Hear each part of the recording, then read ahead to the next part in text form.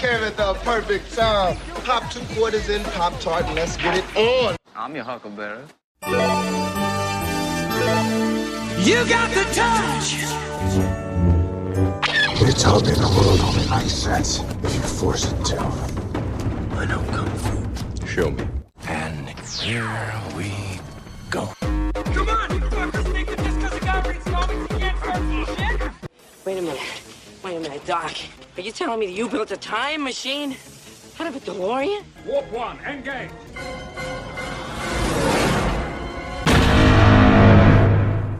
Oh, man, that's some heavy shit, man. But you ape, like me, came here to save you. Oh, yeah? And who's gonna come to save you, Junior? Yeah. You shoot me in a dream, you better wake up and apologize.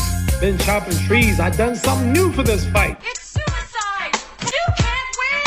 I drink. I know things. I am the one who knocks. Are you not entertained? Dynamite! Can you dig it?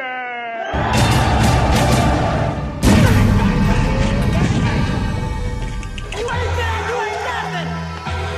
Doing nothing! Welcome back, everybody. Raiders of the Arcade, episode 114.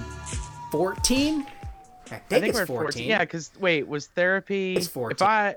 This is 113 actually. No, 4 Guys and a Gong was 112. 113 was the. It's life therapy too. Yeah, it was the life therapy then, too. Okay. So this is 114. Yeah, you know, these past couple episodes we got a little derailed, a little side. We've been having fun, but we've been having fun, and maybe some drinks with that fun. Possibly. But I felt like those last couple episodes we've opened up a little bit more personably about things in our lives, which it sometimes can make for some good conversation, or like the last couple casts, maybe some embarrassing moments or things that we don't normally talk about. Yeah, I was definitely surprised with because I wasn't. If you guys listen to the last 2 episodes, those were filmed on the same night, and I literally left the room to go outside, and when I came back in, their conversation was over. We went about our game night or whatever it was, but at the time, 2 days after that, I was having an appointment where I might have needed a vasectomy. At the time, I mean, obviously I don't mind getting personal about it, but I had an injury earlier this year, and when they did, they found some cysts and stuff, and you got to get that stuff checked and go to the doctor and whatnot. But I appreciated you guys having a story like that on there where you guys that I wasn't around for it, and then it was cool to listen to it after the fact of just okay, yeah, we've all been scared out of our minds about stuff like that before, Yeah, definitely, and it related to other scary things and stuff like that. So hopefully people, you listen to it and you feel a little bit closer can to understand us. where we're coming from. Yeah, you exactly. see us in public, give us a hug. It's fine. Yeah, definitely. We're lovable people, kind of some days. just please sanitize thoroughly. Yes, we're done with this. Thanks, Mike. We've learned life lessons. So, we're getting ready to hop into an episode. We're going to talk about some things that, we don't normally tonight. Unfortunately, Mike can't be with us. He and his photography are currently in action at his first Vietnam portrait tribute gallery. Some really amazing stuff that he put together. I'm sure he'll be talking about it soon with us. He'll be on the next episode, of course, coming up soon. It just makes us so proud.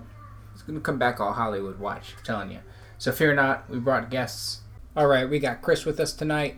He's been back after a while. This is the originator of the MJ Challenge. Joining us tonight, we got Mr. Project Pixel Art Joe. He's back again. We love doing stuff with this guy here. Who knows what he's going to talk about. Take My Breath Away isn't necessarily the song I would have on, to dance to in the car. But if Joe wants to dance to Take My Breath Away, good for him. As long as it's not the Jessica Simpson version, it's fine. This is a journey into sound.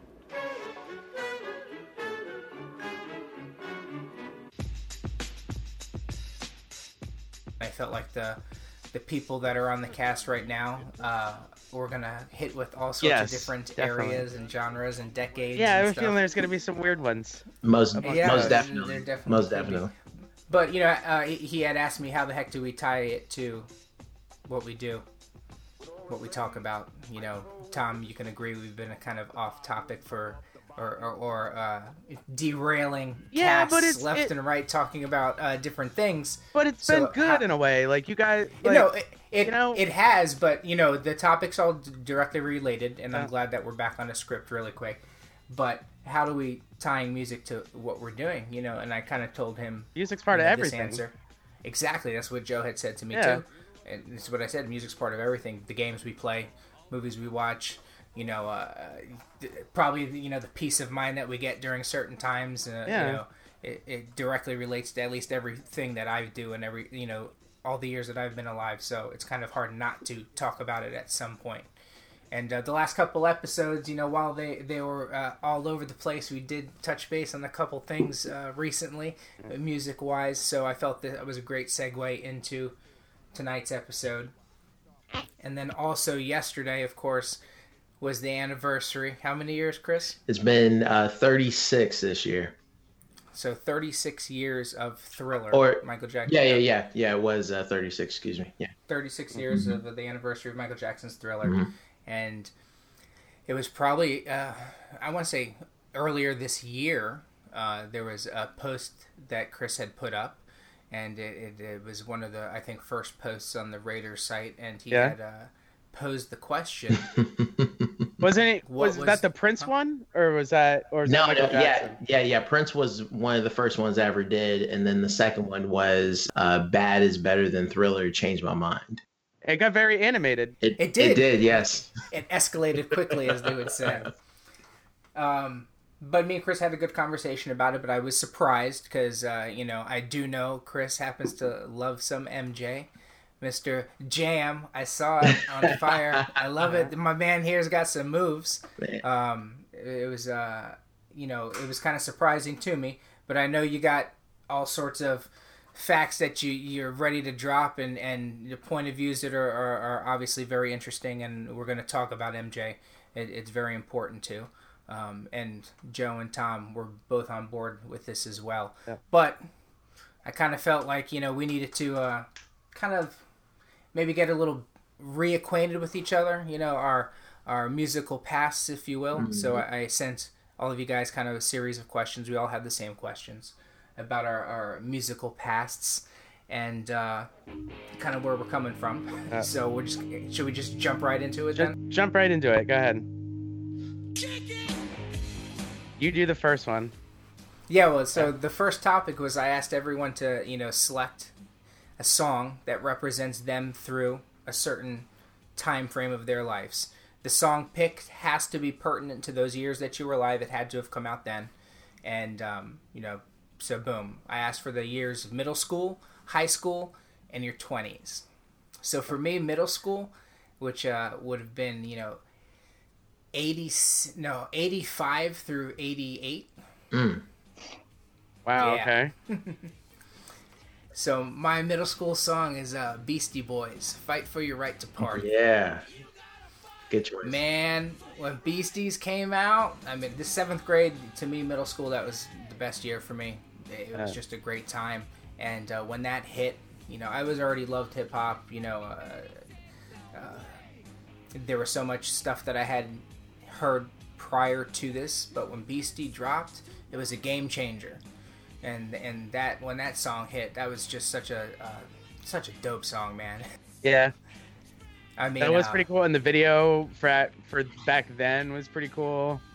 Oh yeah, man, that was a game changer too. That was when you could actually turn on your TV and see music videos. Mm-hmm. When MTV actually played music. Exactly. It and then their BMA performances were always awesome too. They were always on the award shows and whatnot. They had some really, really that was such a good introduction to the Beasties for everybody.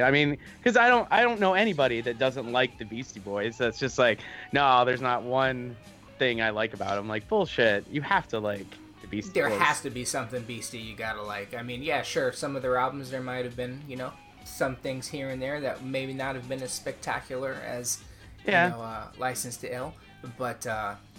It was even in their down moments, they still had some good stuff. Hello Nasty still had some cool songs on it. As much as the most of that album. Yeah, exactly. Yeah. Stuff like that. I loved All Kind of Shame in the Game You Got. I loved that song. Like I thought that was so dope. And for me, kind of being the young cat, I remember when Check It Out came out when I was in middle high school, and even then I was like I knew who they were, but even then, like they still had a fresh, dope sound of what they were doing. And it was something like you had, unlike anything you had heard before. Absolutely, that's how I kind of felt about there was rock and roll, and there was rap already, but then the two fused together, and they were talking about partying, and everything that they rapped about on that particular song, you had to relate to. And me in 7th grade, it was just a great time. It was that song and Brass Monkey. Those two. Back to back. I mean, in 7th grade, man, we had this one dance that we went to, and there was a talent show, and I remember I chose to do with two of my boys a Beastie routine, and we lip synced those two songs. But things haven't changed. You're still doing Beastie routines with guys. I'm still doing it. But it was a game changer, man. It was great. I loved it, and it's such a great album. Which and one such were a you? Good time in my life. So, which one was I? I was MCA. Okay. Rest in peace. Yeah. Did Run DMC and Aerosmith that hit right around the same time, didn't it? It was like 87? Yeah, that was 86, 87. Yeah, that was actually 85. Raising Hell came out. Yeah. Oh, okay. Yeah. See. Yeah. That I would have thought that would have hit you, because I remember just hearing that. Oh, that stuff did, but I mean, all that stuff that had came out, Raising Hell, King of Rock, that stuff was great. Yeah. But man, when Beastie dropped it again, it was a game changer. I mean, it was just like, wow. It's because they were in your face.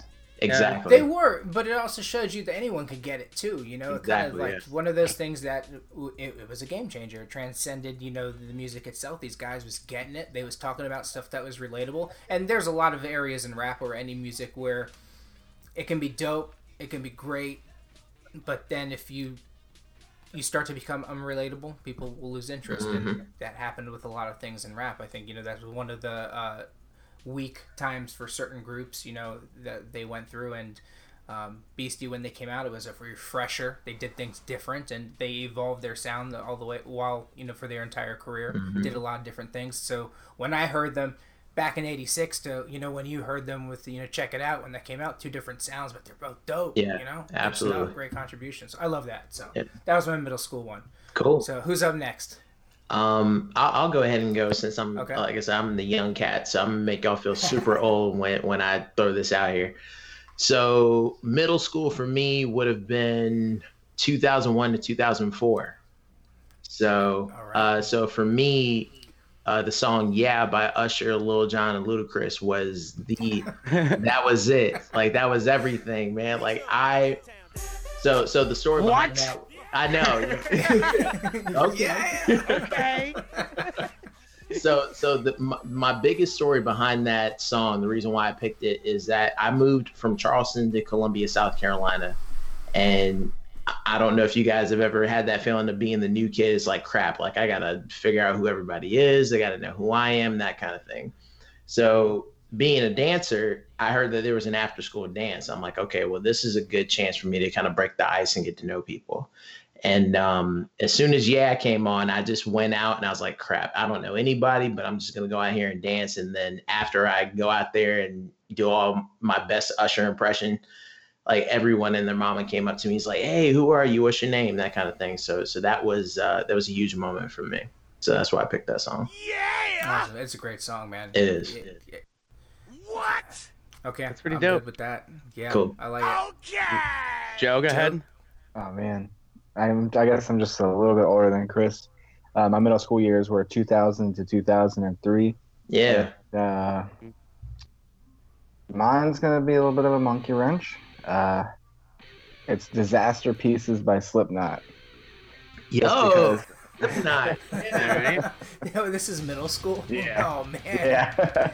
So I'm just going to kick that out real quick. So I said I was in 7th grade, so which year does this kind of like reflect? Actually, that's funny. It's about the 7th grade, 8th grade year. Okay. Pretty much like up until 2003, and that's where the song kind of changes because the whole album came out that changed my life. So we'll get to that one later. Yeah. Okay. I just I don't know. I really liked the the musicianship in that particular song, because that's pretty much quoted as their heaviest album, but they did a lot of atmospheric stuff in that CD that really, I think, was, I guess, groundbreaking in a sense, because they went from this like thrash rap metal band to this just like straight up intense metal band. But that song was always just important, not lyrically and particularly, but just overall the whole musicianship. That's mine. No, that's cool. I'm gonna be honest. I don't know a lot of Slipknot aside, from I've obviously know who they are. The Masks, they're synonymous with them. I think there's like 57 people in the group. The only other group that has more is Wu-Tang. Yep. You know what I forgot to add, actually? What's that? I ended up meeting the bassist of Slipknot before he passed away. Wow. Unmasked.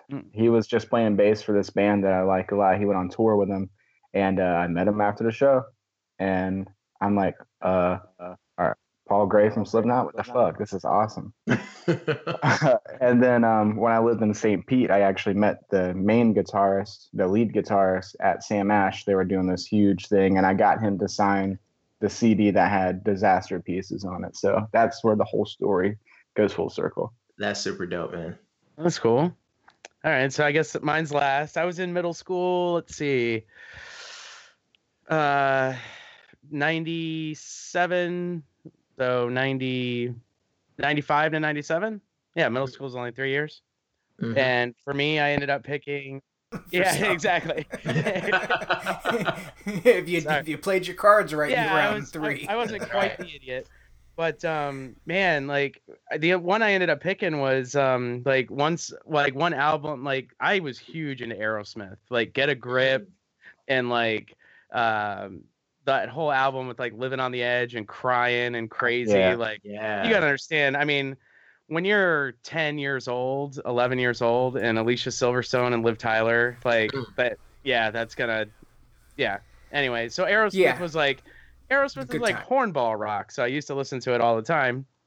And when I got in my accident, I was in like 8th grade, and I can just remember listening. Like 9 Lives came out that year, which was the follow-up to Get a Grip, and it wasn't that great, but I must have listened to that album. Like I got it the week or 2 weeks before I got in my bike accident, where like I smashed up my face, and I was just like.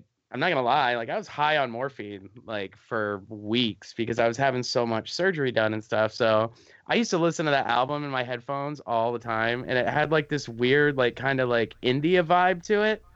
And I was like hallucinating and seeing shit. So were you crying? No, I was never crying. I was just like, okay, well this stuff's like I knew that being on morphine like makes you like hallucinate. Live on the edge. Yeah, exactly. And it ended up being like that album for me. Like I could listen to that all day. Like I did. Like I probably listened to it like 5 times a day because I was just laying in a chair like stoned out of my gourd.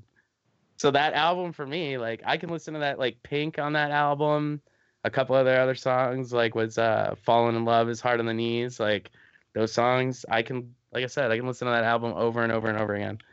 Just because I remember being screwed up and sitting there and just being like, this is so cool. That was our middle school time, so we're moving to high school now. So for me, that would have been 89 through 92. Okay. Man, that seems like forever ago. It was forever ago. It was. You came up during the golden years, man. I did. It was a beautiful time. Yeah. That's R. Kelly's next album. Okay, so high school. So 89 for me. This would have been my sophomore year. And while I said, middle school, 7th grade, 8th grade, those were good times for me. This was probably like the last great year that I remember for me. My sophomore year before I went into a descent of dumbing out for a stretch. My dumbing out decade, which we'll get into that, I'm sure, in a little bit. Decade? You're about to hit a high score. Everyone goes through different trials and tribulations. So, anyways, 89. So the song that I picked was Soul to Soul, Keep on Moving. Yeah. Good choice, man. Yeah, that's such a hot song, man. That one and however you want, so Back to Life. Those two when those hit, man, it was such a good time, and they were just great songs when they dropped. I honestly I couldn't tell you any other songs that those people did, but those to me you can hear them any decade, any time, and it's great music, and it was a good time for me, and it just kind of reflected a lot of stuff that was happening for me. And still to this day, though, it's a good time. Puts me in a good place, you know. Great song. Do you have it on your iTunes? Or do you have the CD still? I don't have the CD. I have the song. It was just 2 songs, you know. Okay. I know there was more. I'm sure they did more than that. They had to, but those were the 2 songs for me from those artists that I remember. And, you know, that was, again, if you don't know the songs, they're great. You know, check it out. But Keep On Moving to me is great. Was it. Sophomore year. Good year. Good. Okay. Are we going in the same order? Sure. All right. Yeah, we should. All right, cool. So high school for me was 2005 to 2008, and it's gonna sound super corny when I say this, but "Crank That Soldier Boy" was the song. Oh my god! It was, man. Like that's when like the dances were at a crazy. You had Lean With It, Rock With It, Laffy Taffy, "Crank That Soldier Boy," Chicken Noodle Soup, all that stuff. Like I was doing all that. Oh my god. Yeah, so "Crank That Soldier Boy" was my homecoming like theme song. Like when we had our homecoming dance or whatever. So we had the homecoming football game. Then right after that, we went next door to the gym and had a homecoming dance, and that was like that set everybody off. So yeah, "Crank That Soldier Boy" for obvious reasons.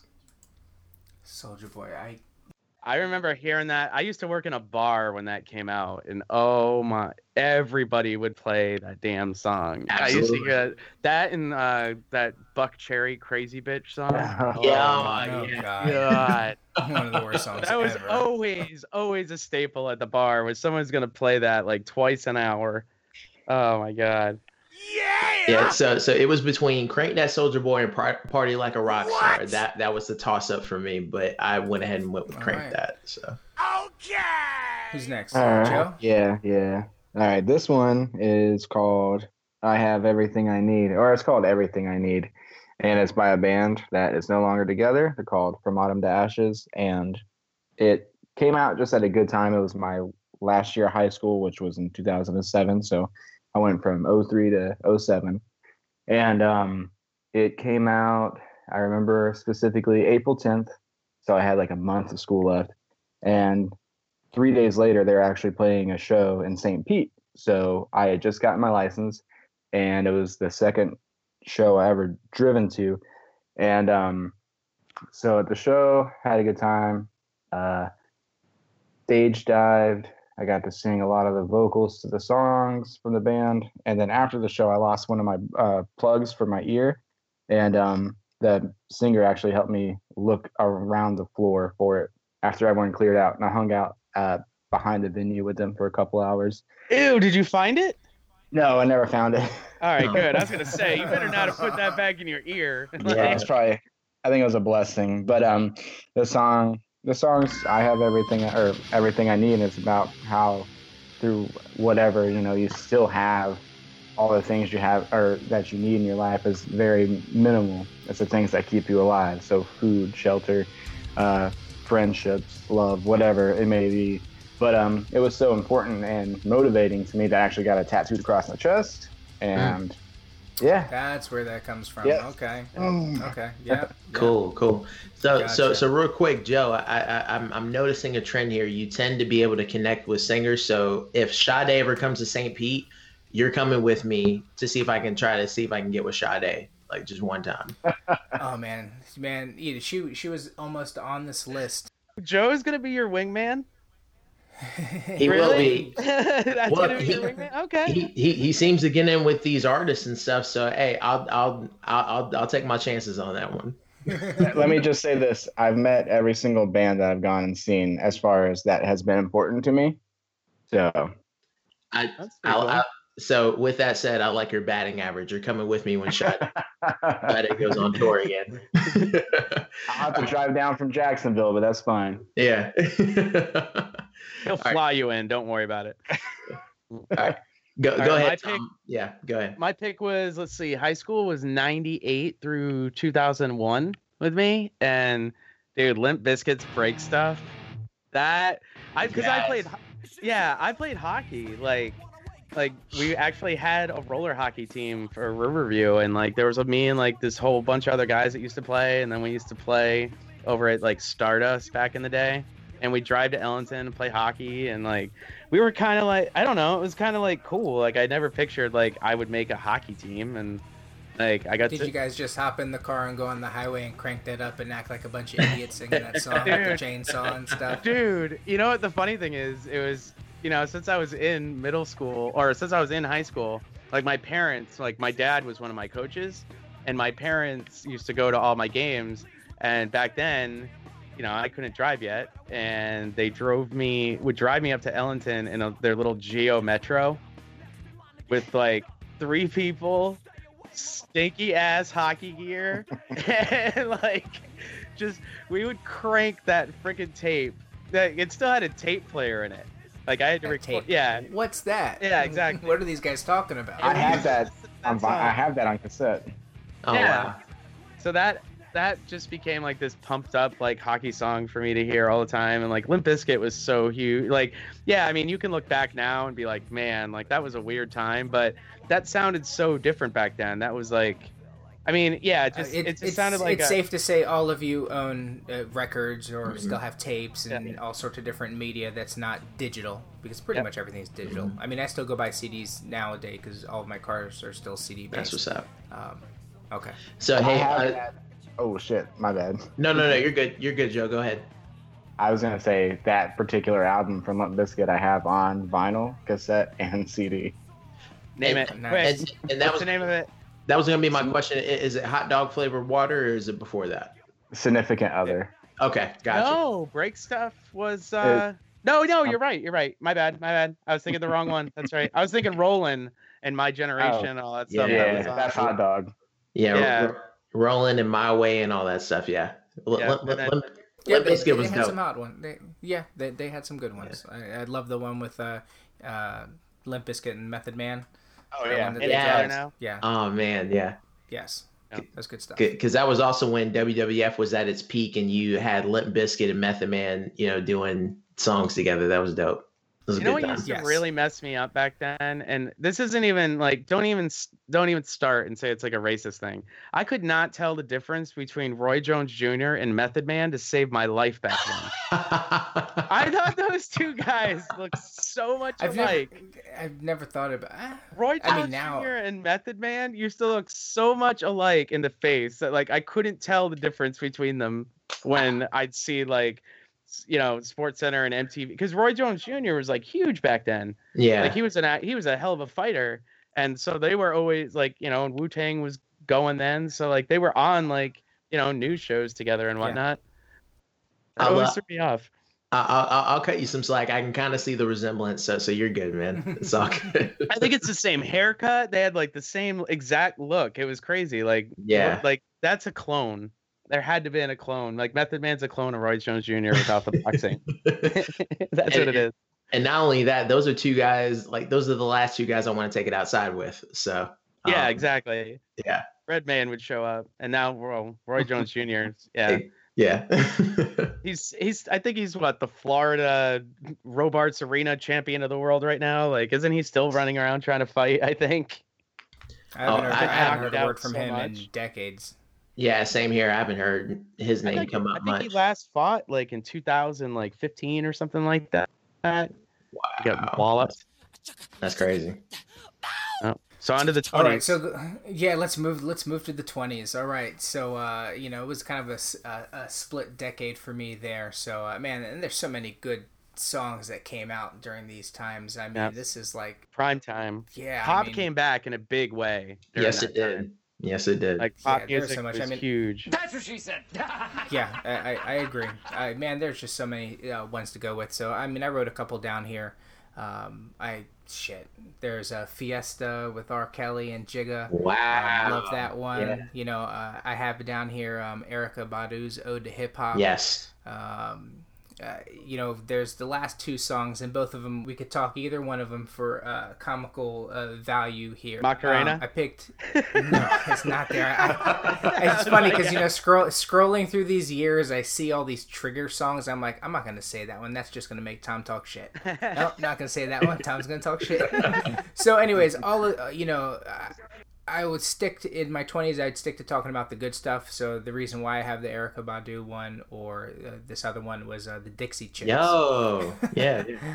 What year was it? So it was about 2000, 99, 2000 is when I had met my my wife-to-be. And my whole life kind of changed, took a completely different direction. And a lot of those songs kind of reflected, what was happening with me then and the change in my life.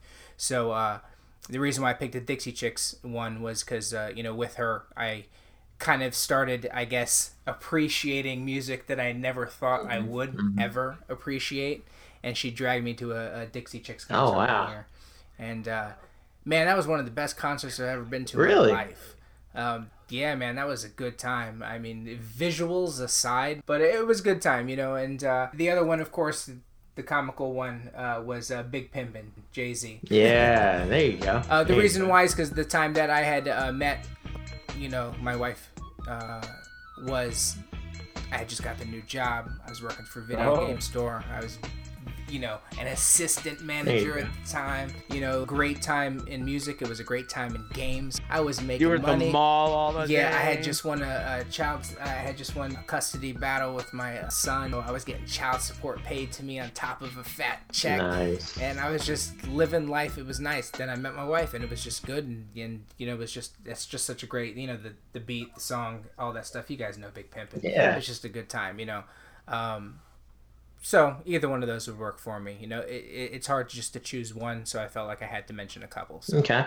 Well, to kind of dovetail off Dixie Chicks, I do want to say that their Wide Open Spaces album is really, really good. It is. I'll admit that. Absolutely. I Cool. got no shame in my game on that one. Yes. So is that I've one heard of it your thousands of also freaking one of times. your bands that you wouldn't? Oh yeah, that we'd be surprised I would that say you like? yeah. No. I think that probably I wouldn't think I any would of you never guys would expect that that. I would. Neither would I. Yeah, dude. The song I picked was "Cowboy Take Me Away," man. Hey. That was good stuff. If you'd man. have And I picked was, Hall and Oates, I wouldn't have been more surprised than I was that you said Dixie Chicks. They're very talented chicks, man. It's no pun intended.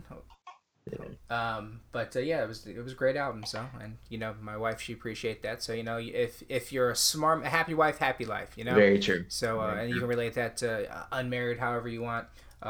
So you embrace different things. You learn to listen a little bit. You hear different things, and it was a good time. So cool. So this category was difficult for me because I'm 28, so I haven't even finished the decade yet as far as 20s. But this choice to me made perfect sense just because of where this particular artist is right now. So I chose "Locked Out of Heaven" by Bruno Mars. And the reason why I chose that is because for the longest, I kind of put him in that teeny bopper pop category, just like, because I heard Billionaire and all that stuff. I was just like, he's good, but didn't really do anything for me. So then fast forward to the first Super Bowl performance he ever did, I believe it was 2013. And this man crushed it. And I was like, you know what? Yes, he did. I was dead wrong about this guy, and I'm going to pay attention to him from now on. And then he's just been... He's a talented dude. Yeah. His shows are a lot of fun. He has a good time. Yeah. I can't really think of a bad song. There's some hokey ones or ones that you could tell that maybe he took the paycheck for and just made something fun, but they're still all fun. What was the one that they did the Boom Shakalaka from? The Boom Shaka. They took it from the dinosaur song. The freaking the Bruno Mars one. What are you talking about? I don't know. Yeah, I'm not sure if I follow, but chances are, if you probably played it, I would know what you're talking about. But continue. But yeah, let's see if I can. All right, but yeah, so that's what it was. Is that I became a Bruno Mars fan when he performed at the Super Bowl, and since then he's just been crushing it. His entire 24K Magic album is really, really good, and because it's been so good, I ended up getting it on vinyl. Okay. I don't imagine, Tom, that Are you a big that you listen to a lot of Bruno? I know Billionaire. That's about all I know from him. Oh, wow. I honestly don't listen to the radio that much, like, anymore. Like, I have the songs that I like, Like, I'm not one of those people that's just like, oh, let's just listen to new stuff. Like, I'm like, when I'm driving, which is and at work, I listen to new music all the time. Mm-hmm. Like, I hear stuff all the time on our Pandora in the store. So I'm just always hearing like I just got into AWOL Nation, like, because I heard a couple of songs at the store, and I'm like, oh, okay, like I'll listen to it, I'll check them out on YouTube or something like that. But every now and again, like a band comes along, and I'm just like, oh yeah, I like 2 or 3 songs, and that's about it. Okay. I get the iTunes, and that's it. Cool. Chris, I was talking about Uptown Funk. Yes, yeah. Oh, That's the Everyone Walk the Dinosaur song. Gotcha. Okay. So, and what I got from that was kind of a hat tip to Morris Day in the Time. That particular sound. Yeah. OEO. Yes. Yeah. Oh yeah. Yes. Most definitely Jungle Love. Yes. Yeah. Oh man. Dude, Jungle Love is a game changer. Oh man, I love that. When he busted out the mirror. But yeah, now that you point out the walk like the dinosaur reference, that yeah, it makes perfect sense now. Okay. Yeah. All right, so that wraps up. I feel like I know you guys so much better. So there's our early years. So let's get into some more, I guess, personal topics. Oh well, I'm sorry. I'm sorry. Shit, yeah. My bad. Thank you for keeping us in check. You're good, bro. Keeping me in check. Jason's like, oh really? That's nice. Let's move on. That's right. Let's keep this moving. Just forget it. Go ahead, Joe. Sorry, Joe. All right, so I feel like every single time I talk, it's gonna have the same sort of situation happen.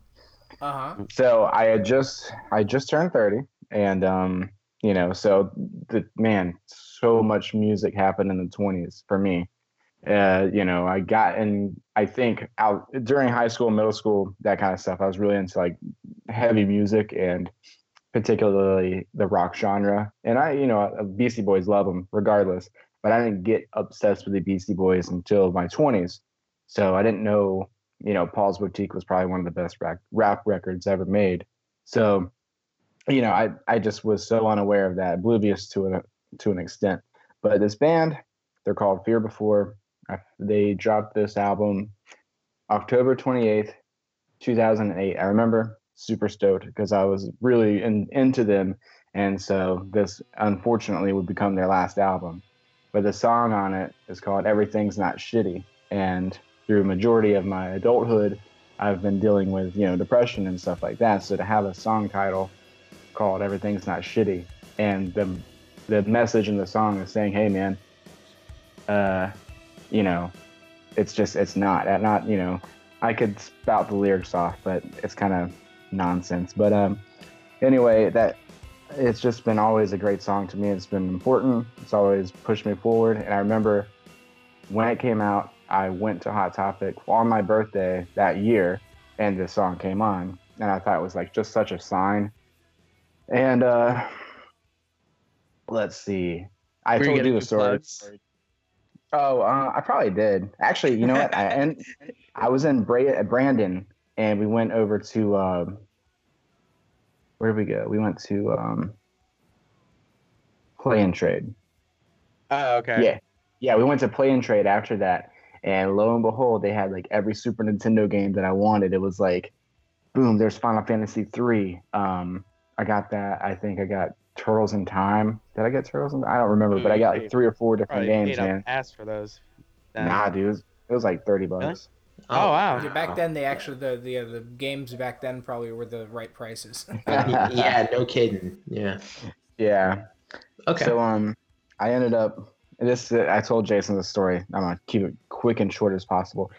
So I met them before. I met them again. Actually, every single time I met them and hung out with them. But I saw them in Jacksonville before I moved here. I just came up to see a friend, and we went and saw these guys, and I got to hang out on their tour van. I got a free jacket because I was cold, and he's like, "What size do you wear?" I'm like, "Small," but now I'm like, "Large." But he just gave me the jacket, and I was like, "Do you want me to pay for it?" He's like, "No." I'm like, "Okay, cool." And then I was just come in this van. He's just like, yeah. No, it was super cool. We were just I don't even know what we were talking about, some shit. But I went to go see CKY a couple weeks ago, 2 weeks ago. And I I was about to leave. I was a little tipsy. I had work in the morning anyhow. I was like 11:30. I'm about to leave, and I see this guy in a Between the Buried and Me t-shirt, and I was like, "Hey, what's your favorite album?" And out of nowhere, just like, okay, I'm gonna talk to people now. And we started talking about it. I was like, well, mine's Colors, because I love the song Prequel to the Sequel because it has Adam from Fear Before as the guest vocalist. And he's like, well, guess what? Our mascot that dressed up like a goblin is his roommate. And so I'm like, are you fucking serious? How many times have I heard that in my life? So I had that happen to me last week. Isn't this how a side quest starts in Final Fantasy? Right? Is this where you get the enchanted earplug? So yeah, he goes and gets the guy who dresses up like a goblin for them, and he's like, yeah, Adam's my roommate. I'm like, so I just saw you guys on a whim open up for CKY, and you are one of my favorite band. Well, they're not together anymore, but one of my favorite bands, guitarist / vocalist / songwriter's fucking roommate. And he's like, yeah. I'm like, sweet. But I told him to take a picture of my Joker tattoo because he took a picture of it a couple, when we first met back in 2007 or whatever. He's like, I fucking love that movie. So I was like, dude, take a picture of it and send it to him. He's like, okay. And that's what he did. Oh, that's cool. Yeah. Sorry about that long-windedness. No, that's good. It's I think it's interesting how you're able to meet all these people at the right place, right time. You got a great story, yeah. I have no idea who these people are, but when I do the playback, I'm gonna write it down, I'll look it up, and I'll hear it because the only colors I knew was Ice-T's Colors. That was it. It's Cyndi Lauper's True Colors. Yeah, they were her true ones. Yeah, they were true. Yeah, and black and white. Yeah, there we go. So nice. Mine was really weird. Like I went through this stage of my life when I wasn't doing the nursing gig anymore, and I switched and started working at the store, and all this stuff was going on, and I threw out my back, and I had a doctor that this was back in the early 2000s was my the mid 2000s was my 20s, and I threw out my back, herniated 2 discs, slipped 1 disc, and then this was back in, like I said, early 2000s. So when you went to the doctor, if you said you had a headache, they handed you a handful of Vicodin, and it was go on your way. Back then, the doctors didn't care when they were prescribing you all that crap. It was a much easier time, and I'm just that's one way of looking at it. No, I'm just saying. I mean, you'd go to the doctor. No, I hear you. And but anyway, so I ended up going to this doctor, and I was just my back's hurting, blah blah blah, and he's like, you're tense. He's like, you should go on Valium. And then he's like, I'm going to give you some Vicodin, take that for the pain. He's like, and if that doesn't work, you can go ahead and take Percocet too. And I was like, oh, okay. So he writes me all these prescriptions, and I go to Publix, and because we have awesome insurance, it was $7 for 30 of each of them. So I was like, oh, okay. Go home, go off into Spaceville, like anybody would on any of that kind of stuff. And over time, because, it took a while for my back to heal, I built up a tolerance, and it was 6 months I was on these things. My dad cracked up my car one day. I had to go apply for loans. Long story short, the album that got me through all that crap, the detox, and because you get sick as a dog when you stop taking that stuff. You get right. Yeah, your body's just no. What song is it, sir? It's the Welcome to the Black Parade by My Chemical Romance. That album, dude. Yeah. Dude, that is so close to a Queen album. It reminds me so much of Queen. Just the production of it and the guitars and everything. That album, to me, I used to listen to that all the time. Just would constantly on my way to work, those same whatever it is, 12 songs or whatever. And that got me through one of the hardest times in my life. So even though I think, it's emo music or whatever they call it nowadays, but that album was just amazing to me at that time. All right. I'll take it. Between that and getting introduced to Bob Dylan, musically, went by my dad, and that was Bob Dylan blows your mind when you listen to him. If you listen to him. as opposed to just being like, oh, he's just some whiny dude. Yeah, like Jimmy. White people can't hear Jimmy. How else would you like me to listen to it? I am loving the White Man Can't Jump reference right now. Oh, I had to. The other day when Mike did that, when he's talking about Jimi Hendrix, I was just like, you can't hear Jimmy. You listen. Yeah, you listen, but you can't hear him. How else do I perceive it? What else? What am I supposed to do? Eat it? Yeah. And then Rosie Perez, Billy! Like every 5 seconds. Oh, man. Oh, that's great. All right, so we're out of our 20s. Yeah. Again, take 2. I feel like I know all you guys a little bit better, so let's get into some more personal things real quick. Ask you guys to pick 3 of your personal favorite albums, any era, any whatever. If you had to go on a trip and you were limited what you could take, these would be 3 that you'd probably take with you. Let's go ahead and switch up the order here. Tom, what's your let's see. Not Aerosmith. Guns N' Roses, Appetite for Destruction. That album to me that's telegraph cool. That one. Yeah, I mean that's fine. Like I love Guns N' Roses. I think that is such a perfect, like, there's no filler on that album. There's not, and it was just so. It's still to this day you listen to it and they just sound like angry. Like Axl Rose has one of the coolest voices in like rock that can just change so much. Like easily, I'd have to put Appetite for Destruction up there. Aerosmith's Get a Grip was huge for me too. I mean, like I said, that was like my introduction to music. Those albums, like when I started actually like getting my own tapes and getting into stuff and whatnot, it was Aerosmith and Guns N' Roses were at the top of that, and then later on Everclear. Okay, so on Appetite for Destruction, best song on that. On your one cut. I mean, obviously, Welcome to the Jungle. You Jungle. can't. Okay. That is one of the best opening songs on any album in the history of mankind, I think. Well, I don't know. As you're in, that's whoa. Think about that. Think about that. It is a good one. It is. What it a is great a great introduction to Guns N' Roses for that to be their first song on their first album like that. That was a pretty stellar opening.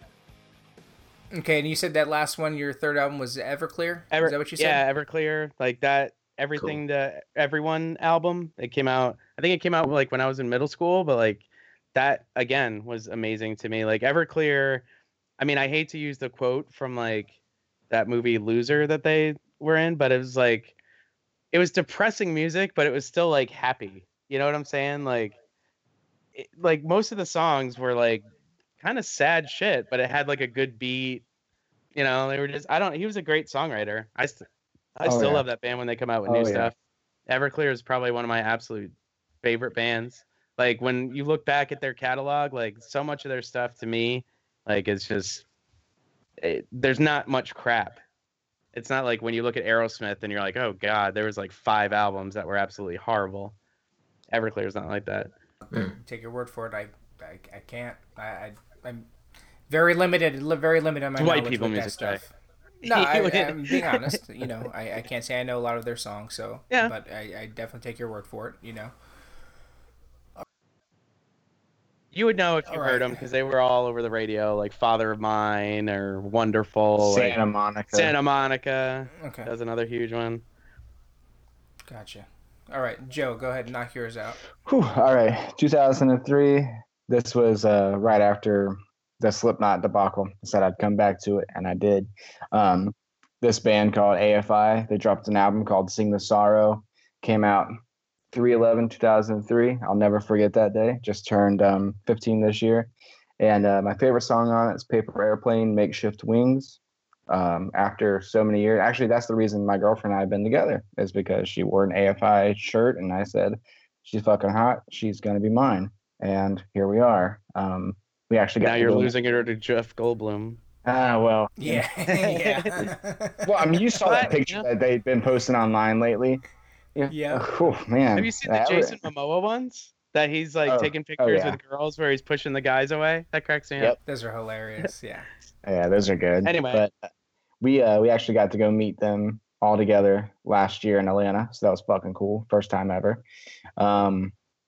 I know. I told you. I meet every. You've pretty much met everyone on your list so far. That's pretty awesome. And it's not going to end now. It's going to keep going. So the next one is it's called "Are You Gonna Eat That" by this group called Hail Mary Mallon, and it's Aesop Rock and Rob Sonic. They came together to release this album, and it's pretty much tongue in cheek and shit, but it's like some of the best beats ever. I mean, I don't want to say best beats ever, but just it's very unconventional. It's very different than like what you hear in hip hop, especially even underground stuff. It's more underground. I don't even know. No, it's good to stand out, and to be something different, especially if you, whatever period of time that you heard this, Yeah. It's good to hear changes, Yeah. Actually, when I worked at the GameStop at that one that I worked at, that I was assistant manager at, a customer gave me the CD. He's like, I think you'll like it. And it pretty much to me felt like. So you get gifts and you get to meet the band every time you like something? Jeez. Yeah. Here's a jacket. Here's a CD. Here's cookies. But they remind me of the Beastie Boys, even though it's only two of them. And just their wordplay and the way they rap together and their chemistry was very reminiscent of the Beastie Boys. And that was after I'd gotten into them, fairly heavily. So the parallel between it was pretty definite. But my favorite song on the album is actually the opening song. It's called Church Pants, and it's just because the beat is fucking just spectacular. Springs Day, pink bunny slippers on the FDR, saying follow that core. Last but not least, it was a toss-up between 2 years, 95 and 96. 95 was White Zombie's Astro Creek 2000, and 96 was Marilyn Manson's Antichrist Superstar. Couldn't really pick. I ended up with Antichrist Superstar. It's just one of my all-time favorite CDs ever. My favorite track from it's called Kinderfield, and it's because it's just a weird fucking song. It's just really atmospheric. He had some weird good stuff though, like as strange as, and I'm probably one of the least people you wouldn't think would listen to Marilyn Manson, but like there's some like albums of his that I was just like, man, I was like, I understand this guy's just doing it to push buttons, and it's like, but like it does like, create at least a thought in your head of like, okay, like how do you feel about what he's saying? You know what I'm saying? Like, in that aspect, like I always appreciated like his music, and just from that perspective. It's just thought-provoking. A lot too. Yeah. So, and surprisingly, because you don't expect it to be, but it is. Favorite? Was that your last album, Joe? Yep. So, with asking for these three personal favorite albums, the stipulation was supposed to be different genres and all choices. I think those all kind of sounded like, now that I was thinking about listening to Tom's choices and as Joe was going through his choices, I'm like, hey man, those were all sound like they were all the same genre. I don't know. Well, you said rap and then it went to rock, so close, right? I mean, we're still in the same neighborhood. I mean, right? I'd throw in like Public Enemy for rap, and then I'd throw in like frickin' I don't know, give me a pop album. No, that's cool. So no, me and Chris we're gonna bring it home here because I'm pretty sure that Chris has got some different genre based ones, and I did too. Chris, you want to go first? You want me to go first? Yeah, I'll take it away. That's fine. Well, okay. I'm sure your choices are probably a little better than mine, so we'll save the best for last. So. All right, you guys, are you gonna like shake hands like in Predator, where you like flex your biceps together? No, yours are better. Oh no, yours are gonna be way better than mine. So. Shut up already! Damn. So for pop, I mean, obviously, since the topic was Michael Jackson, I intentionally picked someone else. So I went with this also came out in '87. It was "Sign of the Times" by Prince. That entire album is super dope. He released it shortly after he broke up the Revolution, and at that time, a lot of people were questioning if he had lost his step because it had been a while since he had reached the peaks of Purple Rain and and stuff like he that. was gonna make it. Yeah, yeah. Okay. Yeah, so so that entire song, or the song itself is great, but the entire album, usually if you look online of like the greatest double albums on vinyl, you're most likely going to see Sign of the Times in there, because he just covers so much ground within 80 minutes that, you know, most cats would give up their left leg to come up with the stuff that he comes up with on that album. So my favorite song is Housequake. It is just, that is the kind of song you throw it on now, even though it came out in 87, you throw that on at a party, there are people coming to the dance floor to dance to that song. It is an absolute, like, crazy song to dance to. Yeah, that's a great album. I know we'll touch on it later because it was kind of a relevant to the question about MJ and, you know, where it's going, his legacy. But since you mentioned Prince, it just crushes me now, especially during the holidays, and a commercial come on for like a credit card or something. Capital like One. And all of a sudden, Capital One. Then all of a sudden you hear a Prince song in the background. You know, party like it's, you know, whatever, or I can't remember which song it was. It was Kiss. No. Let's Go Crazy is what. Let's Go Crazy. Yeah, with a credit card. Yep. Yeah. I'm like, wow. Yeah. Man, and it just blows my mind. I'm sure that's not what he ever intended, but no. Anyways, it isn't.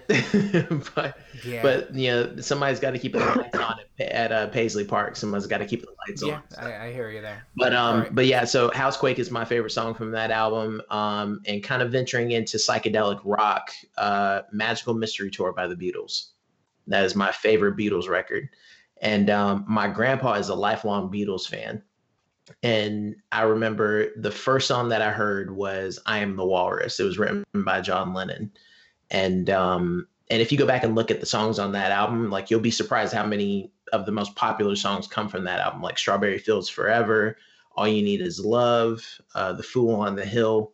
You know, just all kinds of great songs come from that album. So that's my favorite Beatles record. But my personal favorite song would be The Fool on the Hill by Paul McCartney. That's a great song. And then for hip hop, I had to go with Life After Death by Notorious B.I.G.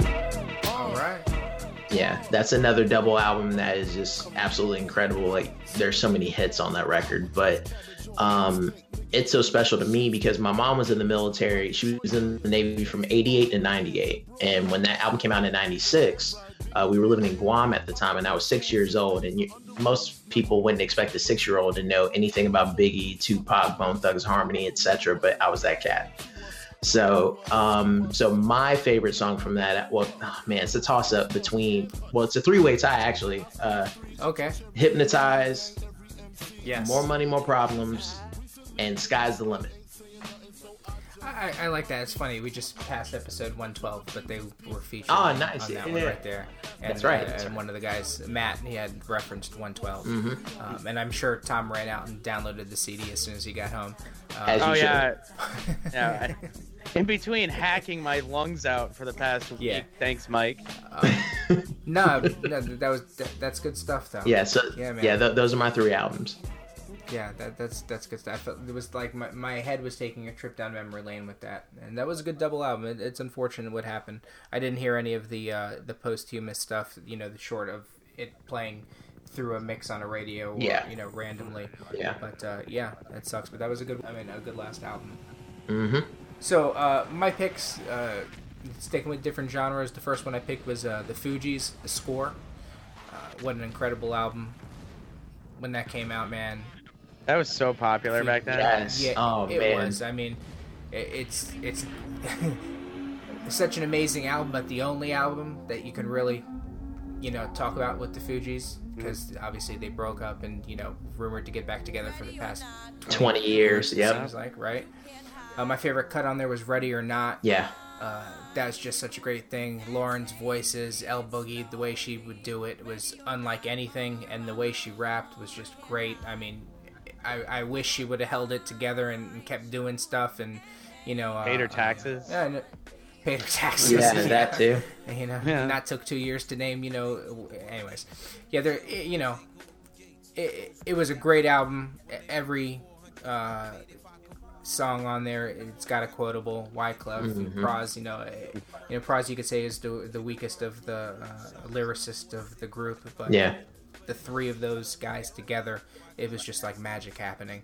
You know, all of them had great quotables. It was such a great album. Good stuff. I mean, you don't even have to be a big hip-hop fan to appreciate musically what that album brought to the table. Absolutely. So that was hip. Go ahead. Yeah, I was gonna say I bought that album on vinyl a couple years ago, and Ready or Not and Zealots are my two favorite songs. Oh man, yeah, that's good stuff. Desperados. Yes, I mean, it's all stuff. I love the Wyclef song where he's singing acoustically with his guitar about the guy asking for money. You know, let me get a dime, and he's like, hell no, you can't get shit from me. That shit was hilarious. It was genius, but it was good stuff. Yeah. See, I thought you were talking about Gone Till November.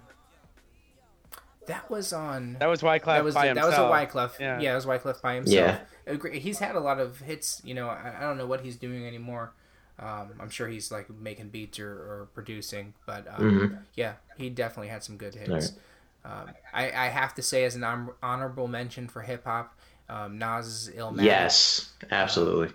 It's a classic. I mean, it was 12 cuts, I believe. Yep. Maybe 11, 12. Amazing. Came out during the golden years of rap, if you will. So much intelligence and lyricism put into that album. Best cut on there was the one with AZ, Life's a Bitch. Oh, yeah. Horns, the jazz horns, which was his father playing on a great story behind that. You can Google that.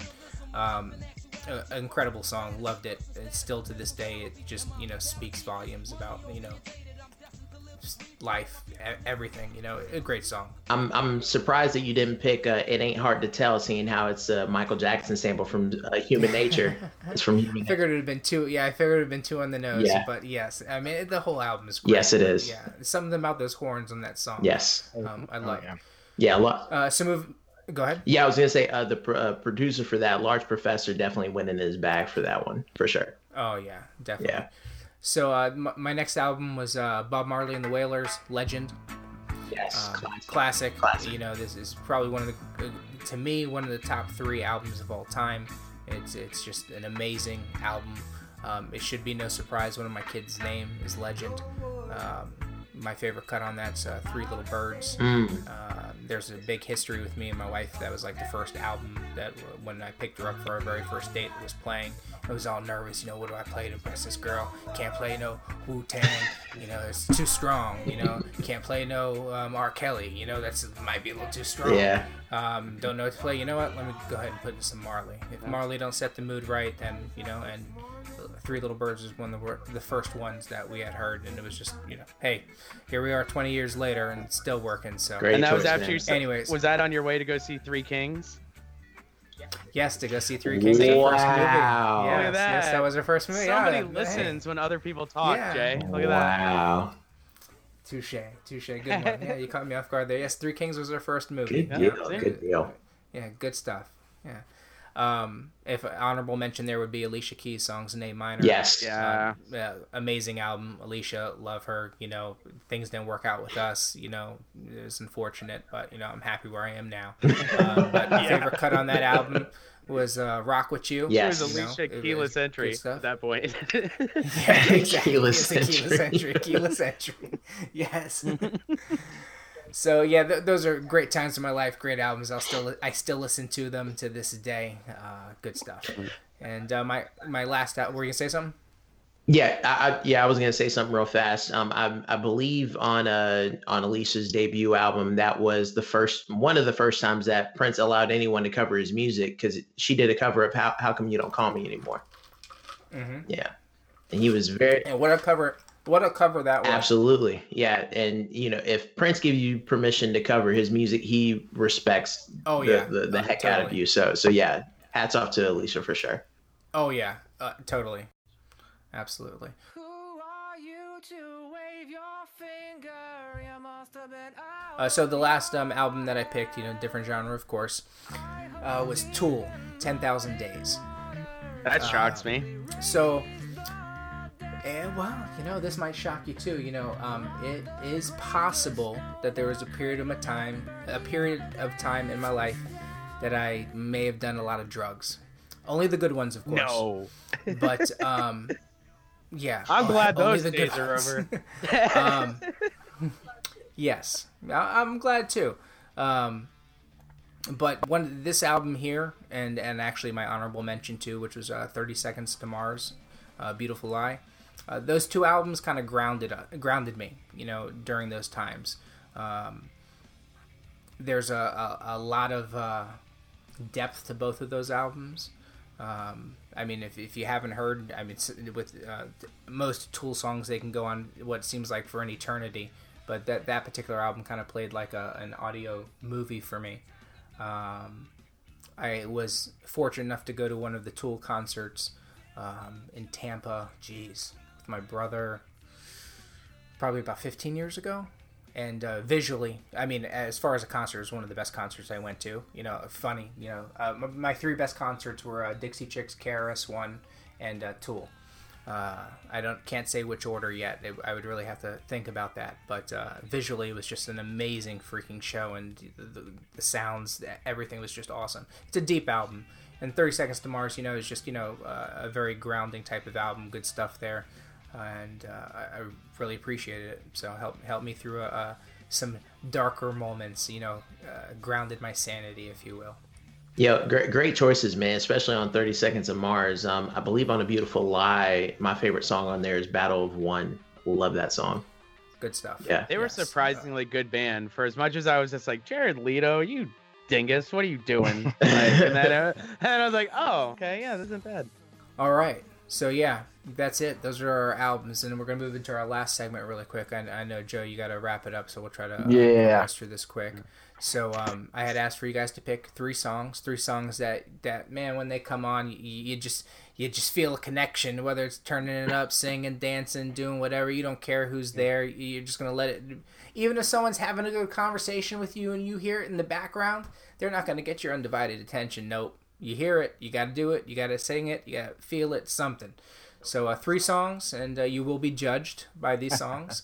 Okay, that makes sense. Go ahead, Joe. We're going to go ahead and let you go first. All right. So this one is Torn by Natalie Imbruglia. I know who that is. It's just a great song, and lo and behold, it's a cover from a European band. I don't remember too much about it. I think they were a punk band or some shit, but she covered it or something, whatever. But it's just a really good song. It's really catchy. She can sing really well. Just as much as you don't want to admit it, yes, it's one of those songs that everybody likes too. Yeah, of course. If you're on a road trip, that is one of that's like how I based mine too. It's just like if you're on a road trip and these songs come on the radio, no matter what, your car, you turn those up, and you have your stupid little 5 minutes or whatever it is to go along your with concert, yeah, your car concert, and that would great. That would definitely be Torn. Would be way up there. Yep. All right, good. That's good. The next one actually came on when I was just trying to fool around with my phone because I got a new phone not too long ago, and it has like all these settings in it. So I was just messing around with it before the show. And it's Gimme, Gimme, Gimme a Man by ABBA.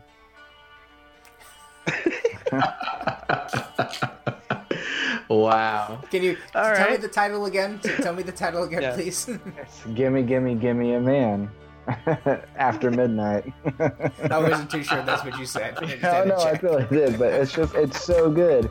And Madonna ended up sampling the Western hook from it.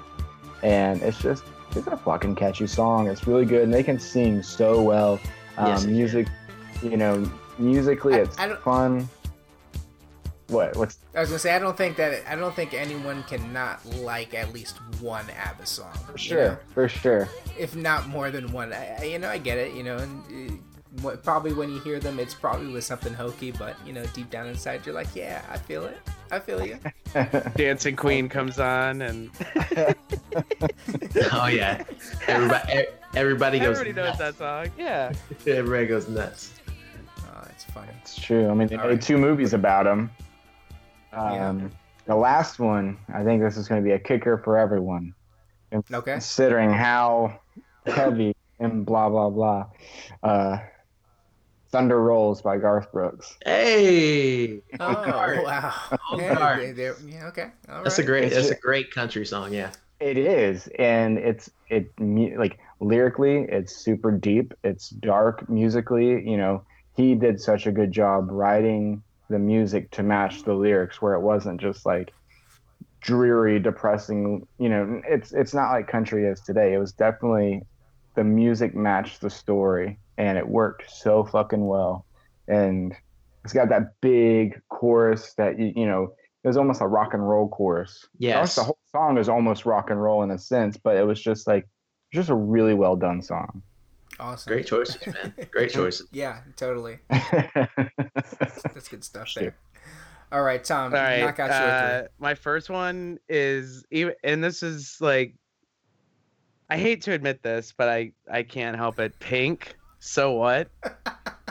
If that song comes on and you're in my car, I am blasting I like that. her. I love Pink. Yeah. I think I like her style. Like there is not really a time that I've heard anything by Pink where I'm just like, you know what, that's not catchy in its own right. Like, you know, whatever. And she's fun to look at. Like, you know, it makes perfect sense to me. But that song, like, I don't know why. Like, it's just one of those songs that's funny. Do you turn it up? Do you sing every single word? Dude, I have been busted at so many stoplights in this town that I am totally one of those people that if something comes on, like my second pick, and I know it's, you know, part of the thing, but ABC by Jackson 5. Hey.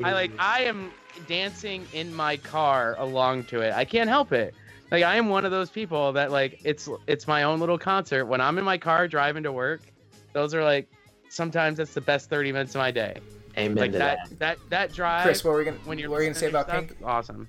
Yeah, I was gonna say, I think what gets Tom is the na na na na na na na. Yeah, exactly. Yeah. that's the hook. That's the hook that gets him, man. Yeah, and I love the chorus. Like, that's just one of those songs. And Holla Batgirl is another one. Oh, jeez. Oh, dude, I don't care like how many times. Like, Chris Rock did that funny skit about that where he's like, the only acceptable time to like call, like, I won't even say it on the air, but obviously it's like a slang term for a gay male. Right. And they're like, and he's at the light, and he's like, I'm sitting there in my car and I'm dancing. He's like, I love me some Gwen Stefani. Ain't no holla back, girl. Like, you can't help it. That song comes on. You can't, if you can honestly sit there in my car alongside me and not sing along to the shit is bananas. Yeah. Then B-N-N-N-N-S. I mean, come on. It's awesome. You gotta love that. I don't know. I love that song. I was not expecting you to pull that out of your bag, Tom. Yeah, you know, no. I mean, it is one of those, like, there are certain songs, like Lady Gaga, a lot of her songs, same thing. If that comes out of my car, I don't even know the lyrics half the time, but you can't help it. Like, they're catchy songs. You just feel it. Very true. Yep. Gotcha. Was that your third one? Yep. That was like 4 or 5 of them. I just rattled them off. Okay, so the 3 that I picked, the first one, man, anytime this comes on, man, it's just a good time. I think you could play it at almost any special occasion, and it should get people moving, and I just love it, especially in the car concerts. Lionel Richie's All Night Long. Wow. Man, when that comes on, man, it's just, it's good stuff, man. It's got all the subliminals in it. You know, I remember when it came out, too, when I first saw that. I mean, the video was kind of crazy. Homie's just walking in the street. Guys are coming up to him doing splits and dancing around him and stuff like that. You know, he was out to have a good time. You know, he's going to let you know. And you know, the break in the middle.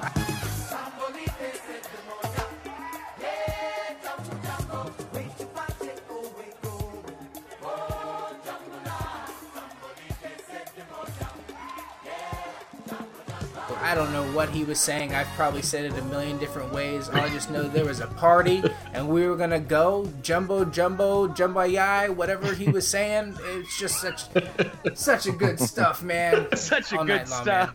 Such a good stuff. It's such a good song, and there's so much good stuff in there. I love it, man. Good time. Love that song. So my second song would be. Everyone should know this song. If you don't, man, I don't know.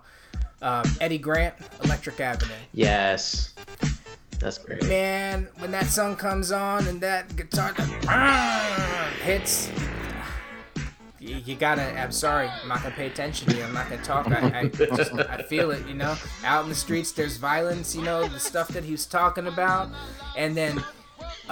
Jason, if you're ending... coming to GameStop with me on Friday, I'm turning this all into a playlist. Just hey, please do.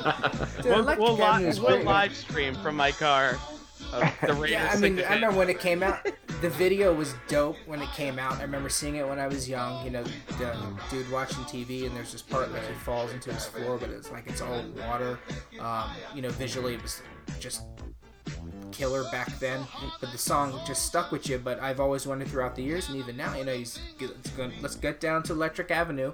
Then I'm gonna take you higher. What the hell is higher than Electric Avenue? I mean, that's one of those, you know, musical questions that Rainbow Road. Probably never know. Rainbow Road, yeah, Mario Kart Rainbow Road, maybe. Maybe there you go. Yeah, that's the logical answer. Right? Should have just called me. I could have answered that for you. That was simple. Jason, anytime you wonder about anything and you want to know, you can just ask me. It's okay. Okay, gotcha. 50% chance you're right. Gotcha. So in my last song, of course, loved it. You know, I'm sure you guys all know it, and it's been played a gazillion times. It's Twisted Sister, We're Not Gonna Take It. Good song. Oh, yeah. Great CD. Man, yeah, it was good stuff. Loved it. You know, the video was freaking hilarious. You know, it's funny when that first came out, you know, and of course they're pushing buttons and, you know, the crazy hair and the makeup and all sorts of stuff. Mm-hmm. But, you know, fast forward 20, 30 years later when, you know, Dee Snider and his family had the show and stuff like that, and you got to see, like, the real Dee, and, you know, it was all theatrics and stuff like that with what he was doing, and it just kind of, you know, it makes all of it, the fun in the song and everything. You get your kids all dancing in the car with you. It's a good time with the kids with the car. Unfortunately, right now it's all Disney soundtracks, but, you know, not unfortunately, fortunately, you know, it's a good time in the car. So you got to learn to adapt. So anyway, so Chris, yeah, let's hear yours. All right, buckle up, boys. So my first song came out in 1968. It is "Tiptoe Through the Tulips" by Tiny Tim. Oh man. For those who don't know it, if you've seen Insidious, it's the song that plays whenever like the red demon shows up in the movie.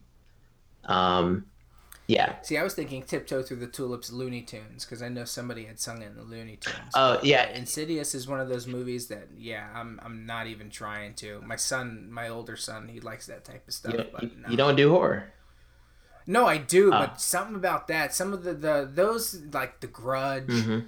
And you know, some of the variants of The Ring and some of that stuff, I'm just not in a rush to see. Chucky, not in a rush to. Chucky's different. You know? Yeah, you don't watch that either, though, so it's the same.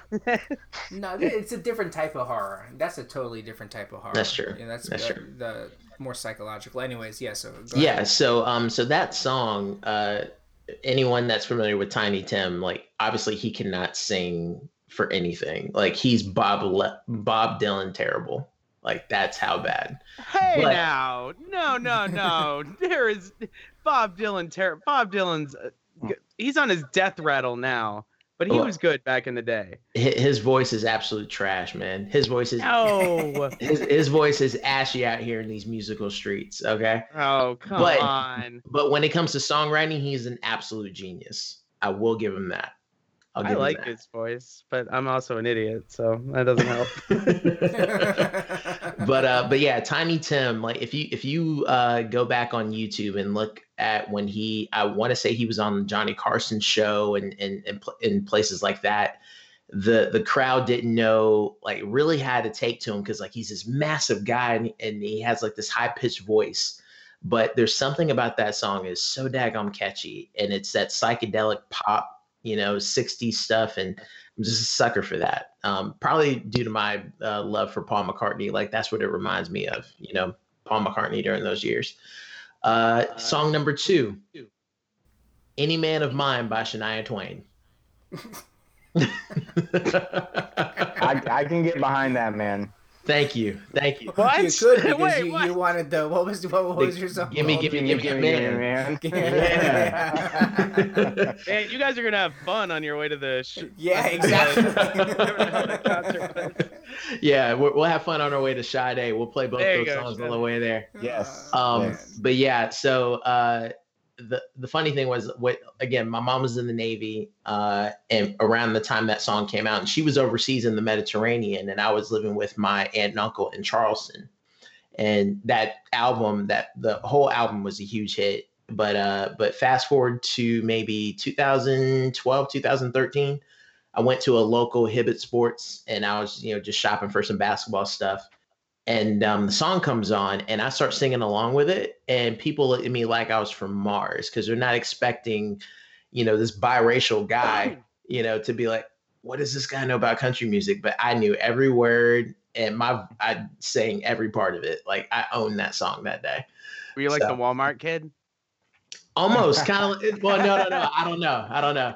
I didn't go quite country like him, but I kind of kept it restrained, but I was singing along with Shania. Like, Shania is great. That's the one country artist I have on my phone. Like, I love me some Shania Twain. And then song number 3 is "When Worlds Collide" by Powerman 5000. Yeah. Dude, I used to love that song too. That's a good song. Yeah. My first introduction to that was on Tony Hawk Pro Skater 2. NHL Hits 2002. Yes, it was on there as well. And when that song comes on, the headbanger in me comes out, and I am not ashamed of it. Wasn't that also featured like on WWE for a while too? I want to say, it was either on it was probably on Here Comes the Pain, or maybe one of the SmackDown games before that. Yeah, it was probably on those. Tony Hawk, man, I love those games. Tony Hawk 1 and 2. Yes. So Tony Hawk Pro Skater 2 is when I was introduced to that song, and I was like, God, I freaking love this song. So yeah, that brings out the headbanger in me. So there you go. Okay. Man, a lot of diversity there. Country came out 3 times. Yeah. Yeah, that's good stuff. Tom's a fruitcake. Right. It's great. Yeah. Hey, Sinead O'Connor, nothing compares to you. Yo, yeah, Sinead O'Connor. All right, so we're about to go to break, and Joe, I know that you got to get going. I greatly appreciate you joining us. Thanks, Joe. Thank you guys, of course, as always. Yeah, and there's not much short of a couple edits that are going to happen in the cast, for a time. This will go out really quick. It won't be before next MJ's anniversary.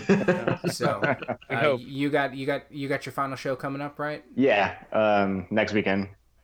Next weekend, and that's where? That's in Jekyll Island, Georgia, which is about an hour and 10 minutes from me. It's about an hour and 10 minutes from Savannah, south of Savannah, north of me in Jacksonville. Awesome. Yeah, so coming up next weekend, Project Pixel. And before we let you go, I got to ask you, and we'll think about this on the break. Yeah. I know it's a tough question, but we got to know, Joe, in your opinion, what is the better album, Thriller or Bad? Man, that is difficult. I would say if one song could totally carry an album, personally, it would be Thriller, just because Vincent Price and everything. The video, we talked about it on the Pixel, the Pixel. Yes, we did. Yeah. While we had power and Micah didn't. Yes, I remember. Right. Yes. Yeah. He was growing his Ebola virus to bring down here. Right. I would say, but as a whole album, I think Bad is the winner on that one.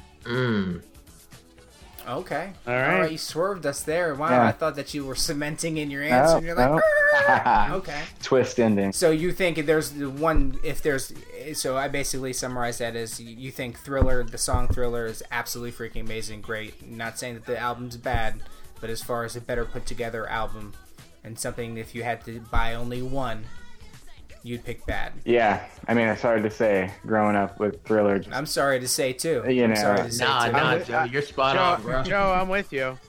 But it's just like I said, having Vincent Price and just like Jesus Christ, the way Thriller is written and everything. Just even that being a closing track, you know how badass MJ looked on the cover of Thriller, but he looked so fucking cool on the cover of Bad. And his fucking leather jacket with the spikes on it. He's got his and Wesley Snipes and his gang too. That's right. That's right. Yeah. You don't ever lose with Blade on your side, okay? Ooh, there you go. We'll talk about Blade and Bad on the flip side. Okay, interesting point of view. Surprising. I guess I'm the lone Thriller right here. So it sounds like we got 3 Bads going. That was my nickname in high school. The lone Thriller. The lone Thriller. Oh, with that, we're definitely going to cut to break. Joe, thanks for being on, man. Thanks, Joe. I appreciate it. Thanks, guys. I appreciate it. It was a really great show. So. Yeah, man. Appreciate you joining in, man. Thank you. We'll talk to you soon, Joe. Yep. Okay? See ya. And Chris, Tom, we'll take a quick break. Tom, hang up. I'll call you back and maybe we can get the picture, okay?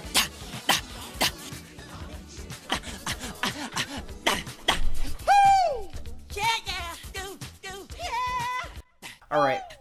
So we're back from break. And in the last segment, we ended it with the big question of the evening, relating to music, is what's the better album? Michael Jackson's Thriller or Bad? Mm-hmm. Chris, before we go ahead and I mean, clearly Joe was bad. Chris, you're bad. Tom, surprisingly, I heard you say bad just before we. Yeah, you're bad as well. Yep. Surprised that I'm the lone person here with this argument. Mm-hmm. But before we get into that, why don't you drop some history, some facts, some MJ knowledge for us, please? Sure. As it relates to both albums or with me personally? One after the other. I'd like to hear what these albums have done in comparison. Sure. And then I know you got a good MJ story because you were you said you were born in what year? I was born in 90. You didn't say. Yeah. 90. Yeah. So yeah, I mean, there's a good chunk of MJ that was already come and gone. Absolutely. Yeah. So it would be interesting to hear where it originated for you. But yeah, let's hit the MJ facts. Sure. So with Thriller came out November 30th, 1982. 9 songs on the album. And at this point, as of last year, according to chartmasters.com, it has sold over 66 million copies worldwide. And there was a recent story, and this was falsely reported by Rolling Stone magazine, where the headline of the article was they were saying that the Eagles' Greatest Hits album had surpassed Thriller. I did see that. And it was technically correct. Where Rolling Stone dropped the ball is that they were looking at American album sales, not worldwide. So, okay. Yeah, so at this point, so here in a couple years, you'll probably see a surge of Thriller come back up to where it snatches the top spot in America. But as of worldwide, nothing has even come close to touching it. So for Thriller, 7 top 10 singles on the Billboard charts. 2 of those were number 1. And then, of course, at the 84 Grammy Awards, he won a total of 8 Grammy Awards, but one of those was for the E.T. Storybook, and won a Grammy for that. But Thriller itself won 7 Grammy Awards, and that's the most awards that an artist has ever won in a single night. I don't think there's any music-based thing that MJ probably didn't win. Best female artist. Except for what?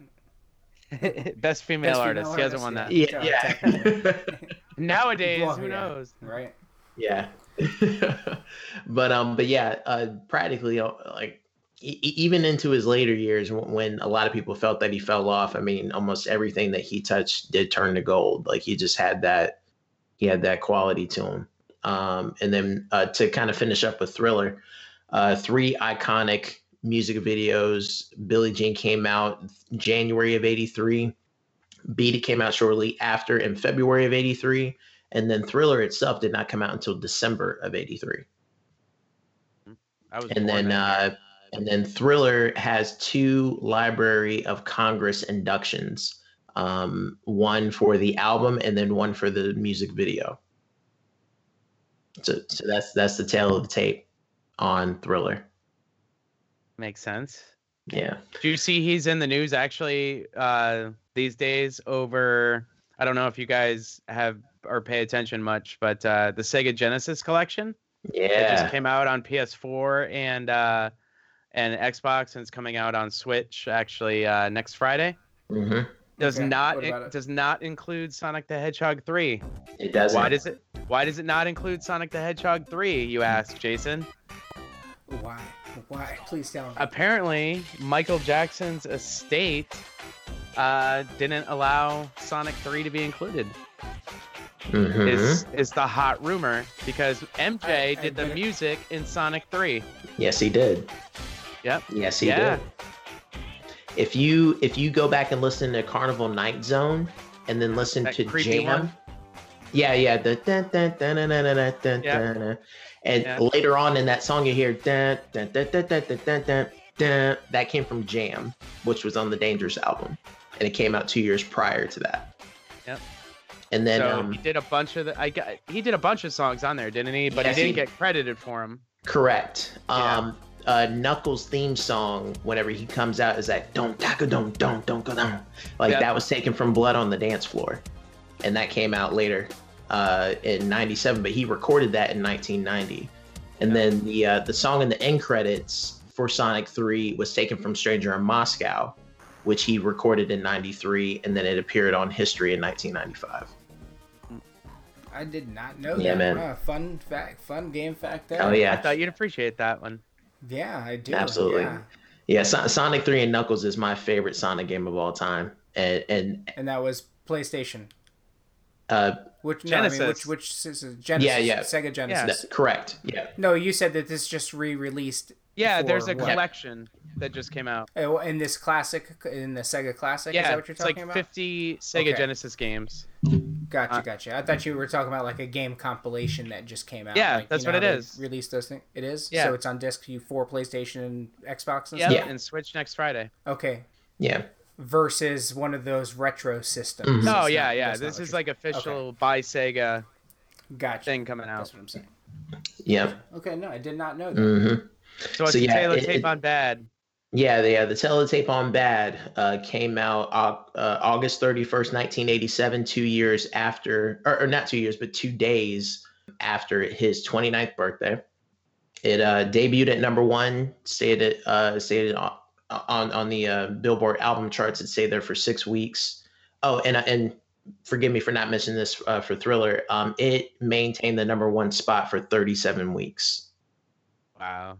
Yeah, That's crazy to think about nowadays. Like It something is. being able to hang on for that long.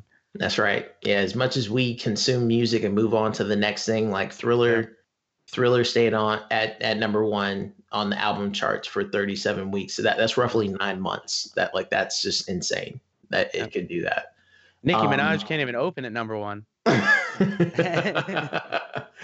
Oh man. But yeah, with Bad, debuted at number one, stayed at number one for 6 weeks, was the first album to ever have 5 consecutive number one hit singles. And it took 25 years for another artist to match that. It was Katy Perry and her Teenage Dream album in 2012.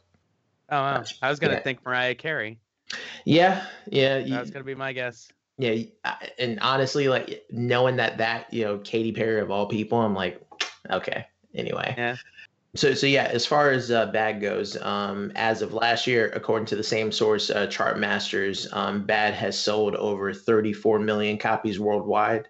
Out of the 11 songs on the album, Michael wrote 9.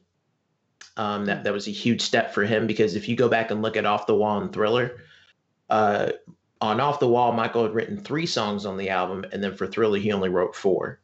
So this was a significant step up for him to really show that that he was his own artist. Because the biggest criticism for him at the time was, okay, well, you're only as good as you are because you have Quincy Jones in your corner.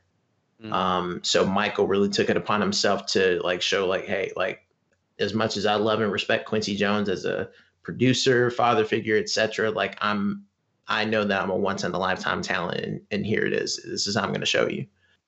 And then let's see what else. So this album was also he headlined his first solo tour behind Bad, because around the time that Thriller came out is when he decided to go in concert with his brothers for the Victory Tour. His family kind of bullied him into doing the Victory Tour. He didn't want to do it from the word jump, but he did it because his mom asked him to. And which is why it took so long for them to ever perform live ever again. It wasn't until 2001, like a couple of days before 9/11, there was that huge 30th anniversary special, is when you saw Michael and his brothers again for the first time. Look, my take on it is, while I can admit that Bad is a massive, I mean, for him to have written 9 songs, there was what, 11 or 12? 11 talking songs. about this, okay. Yeah. So I know that there was a few more, and then there was like a re-release that gave you, I think, like 2 extra songs or something like Correct. that. Yes. But the original run, for him to write 9 of those, and especially later, and with the context he just gave with him and Quincy, and how much creative help he had with Thriller as an artist, sure, Bad was hugely significant, a great album in those respects. I first, when we talked about doing this, I pulled up the playlists and I looked at them, and I feel like both of these albums have songs that are totally forgetful. You could easily throw a couple songs on either album away to like narrow it down to an even type of album. Sure. And when you compare those two playlists, I feel like, for me personally, Jay, Thriller is got so many more memorable tracks, not memorable tracks, or more moving tracks, more stand the test of time type of tracks. Yes, with Bad, you've got some songs that are much more meaningful and with lyrical content or emotional sentiments and stuff like that. I mean, I think in Thriller, what's the song he's talking about, being a vegetable? Want to be starting something. Yeah, want to be starting something. I mean, not really the most, the biggest stretch of lyrical content right there, but man, what a great song. Yeah. And Thriller, yeah, of course it came out during a great time in my life, but those videos, the dancing, to me, that was like Mike at his prime. Everything that he did was, you had to stop and pay attention to. Everything just popped so much more. The songs had more soul, if you will, a little bit more funk to it. See, really, I think Bad's more diverse than. Yes. Well, I mean, from I guess from a lyrical content, I mean, there's obviously some great songs on there. I'm trying to pull the playlist right here because I don't remember them like the back of my hand, like I'm sure Chris does. Yeah, I was about to say I could read them off to you if you need. Yeah. Remember the time? No, it was Remember Time's on there. Right? No, Remember the Time was dangerous. Remember, that was way later. Dangerous. Yeah. Go ahead. Give me the. Yeah. So for Thriller, you have Want to Be Starting Something, Baby Be Mine, The Girl Is Mine, Thriller, Beat It, Billie Jean, Human Nature, PYT, The Lady in My Life. Gotcha. So I would throw out Lady of My Life, and like 2 up towards the top. And then what about Bad? Bad, you have Bad, The Way You Make Me Feel, Speed Demon, Librarian Girl, Just Good Friends. That to me is really the only throwaway. Just Good Friends with him and Stevie Wonder, and I'll explain why later in the conversation. Okay. Another Part of Me, Man in the Mirror, I Just Can't Stop Loving You, Dirty Diana, Smooth Criminal, Leave Me Alone. See, that's such a strong ending. If you can, if you can take out I Just Can't Stop Loving You, like that is such that those last 4 tracks are so perfect. Like, and they're so different too. They're all completely different songs, They are. And Jason, to your earlier comment, if I needed to drop out 2 in order to make it an even 9, I would take away Just Good Friends and Speed Demon, even though I love Speed Demon. Love it. I Just Can't Stop Loving You. That's usually one that people are like, I really don't care for it. It's a sleeper on that one. Yeah, I would agree. It is a sleeper. Like there's some folks that absolutely love it, and then folks are just like, it's okay. It's a nice ballad, but that was the first single off of Bad, and it went to number 1. And the interesting story about that is the woman that's singing with him, Saida Garrett, she also co-wrote Man in the Mirror. But the way she ended up on I Just Can't Stop Loving You is because Michael and Quincy were reaching out to other like powerhouse vocalists. So there was a time that Whitney Houston was considered, Barbra Streisand, Aretha Franklin, all 3 of them. Oh, wow. All three of them. Not Diana Ross. No, not Diana Ross. There's a song about her on that album. Yeah, well, and we'll get to that. We'll get to that. But yeah, so all three of those powerhouse vocalists were considered, and as a last minute effort, and this is on the Bad 25 documentary that came out a couple years ago that Spike Lee did. And Saeed is just in the studio, she's knitting or whatever, and Quincy says, "Hey, Sid, you like this song?" She says, "Yeah." He's like, "You think you can sing it?" And she says, "Yeah." So he has her go into the booth to like set up the sheet music or whatever, just so Michael can get ready because he's on his way to the studio. And as the sheet music comes down, like they had someone print it and then put it on the stand so the two singers can sing it. And Saida saw Michael Saida on the paper, and she's like, "Oh crap, I'm about to sing with Michael Jackson, and I'm just now finding out about it." So yeah, so for them to do what they did on that pressure song, there, right? Yeah, no kidding, right? You know, and at that time she was relatively unknown. Like she had done some work with the Brand New Heavies before she hooked up with Quincy in the late 80s. So so that song, I can see how it can be a sleeper for folks, but I appreciate that song for what it is. Okay. Before we get any further, Sure. I forget. So what's the thing about the Stevie song? Yeah, so Just Good Friends. I think if it was any other artist doing that song, it would be a hit. But because it's Michael and Stevie, and you look at the other songs on this album, it inevitably is the least interesting one. And also on Off the Wall, there's a song called I Can't Help It, and that was written by Stevie Wonder. Michael sang it, Quincy produced it, but Stevie wrote it, and that to me is the best collaboration that they've ever done. So for me as a hardcore fan, I'm like, okay, I've heard I Can't Help It. Is it going to be on that same level? And to me, it's not. So I'm willing to drop it off the list. And all the folks on Bad 25, the folks that helped make the album, they were like, yeah, Just Good Friends, like we could have left that one off. Even though Michael and Stevie are all-time great artists, but it just wasn't that good. That was like his stuff with Freddie Mercury. Like everybody was expecting that to be like, yeah, they were expecting, yeah, they were expecting something like as good. Shock. Yeah. Didn't happen. How many different collab like on those albums? Like he didn't have that many like duets or anything like that, right? No. Thriller, the only one. Well, so technically two. Thriller, he had The Girl Is Mine with Paul McCartney, and then Eddie Van Halen on Beat It to do the guitar solo. He and Janet did Scream, and Janet also did background vocals on PYT. And then as far as other collaborations, Michael collaborated with Slash on the Dangerous album for Given to Me. And then also there's some guitar bits on Black or White where Slash is playing as well. And then later on for the History album, he collaborated with Notorious B.I.G., Shaquille O'Neal of all people. And then Boyz II Men as well. The title track History has Boyz II Men on the background vocals. Oh, okay. Yeah. So I'd say probably from Bad, my least favorite song, and I'll probably catch some heat for this, but is Man in the Mirror. Damn. Just it was not. Hey. Wow. I get the message and stuff like that, but that came out in 87. Yep. I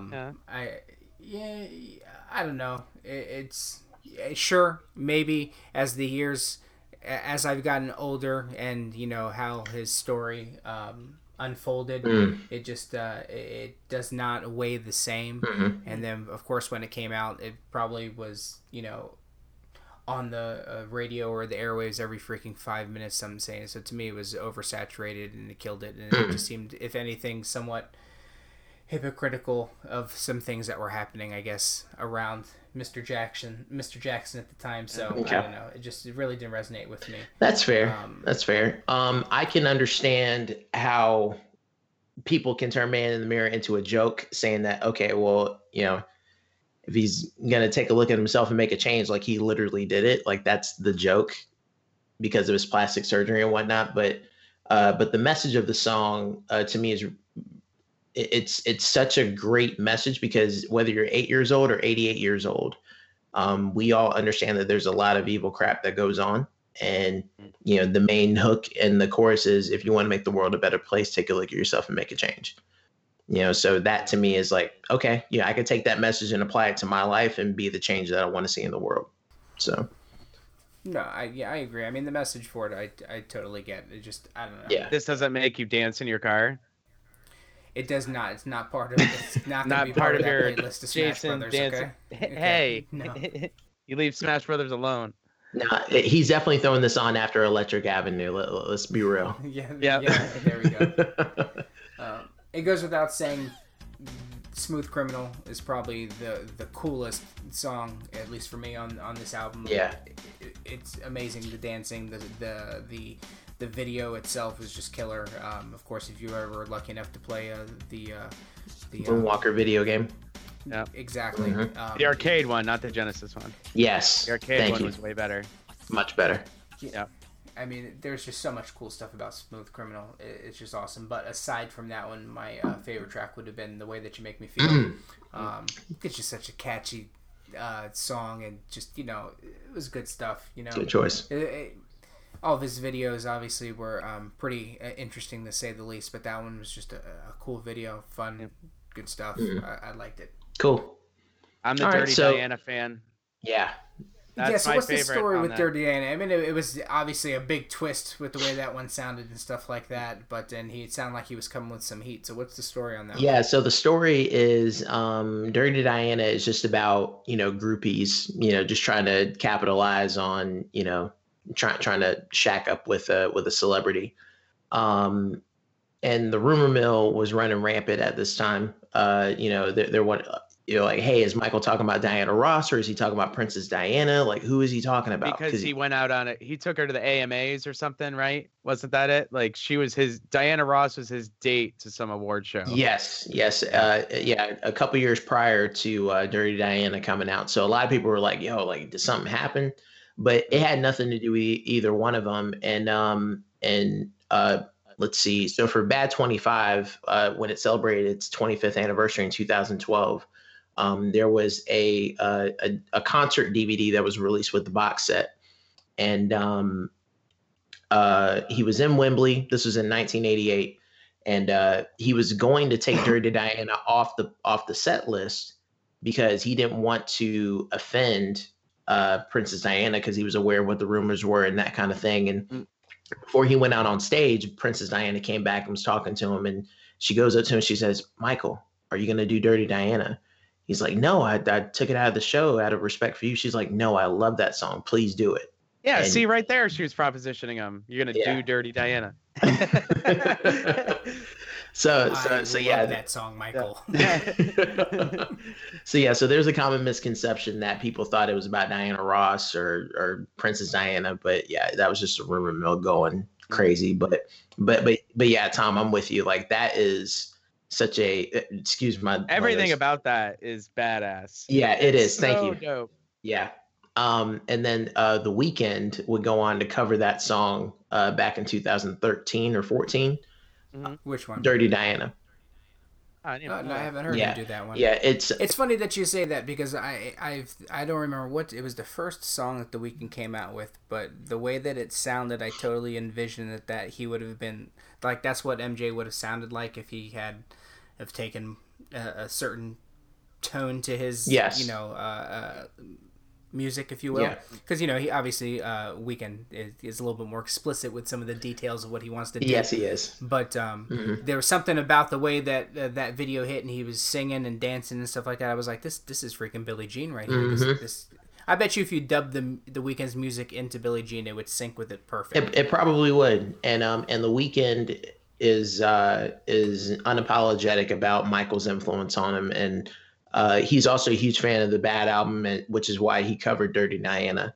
So that's definitely a huge song for him. And what I appreciate about Dirty Diana is it's a hybrid of two Thriller songs for me. So lyrically, it has the paranoia of Billie Jean, and then musically, it's a grittier, tougher rock of Beat It. So it's kind of like you have a hybrid of Beat It and Billie Jean on Dirty Diana. I can see that. Yeah. Makes sense. Okay. Well, let's talk about Bad versus Beat It really quick. Okay. So maybe that's one of the reasons why I lean towards Thriller more, and I felt like this growing up and seeing the videos, and then of course going into this cast, I had to rewatch a lot of these songs that we're talking about just to kind of see, how I felt about them now and everything. Mm-hmm. And this sentiment's always remained the same. Is that when Beat It came out, that video, the way it sounded, and then the way the video was, it had so much more of a rugged edge to it. The guitar, it was just cool.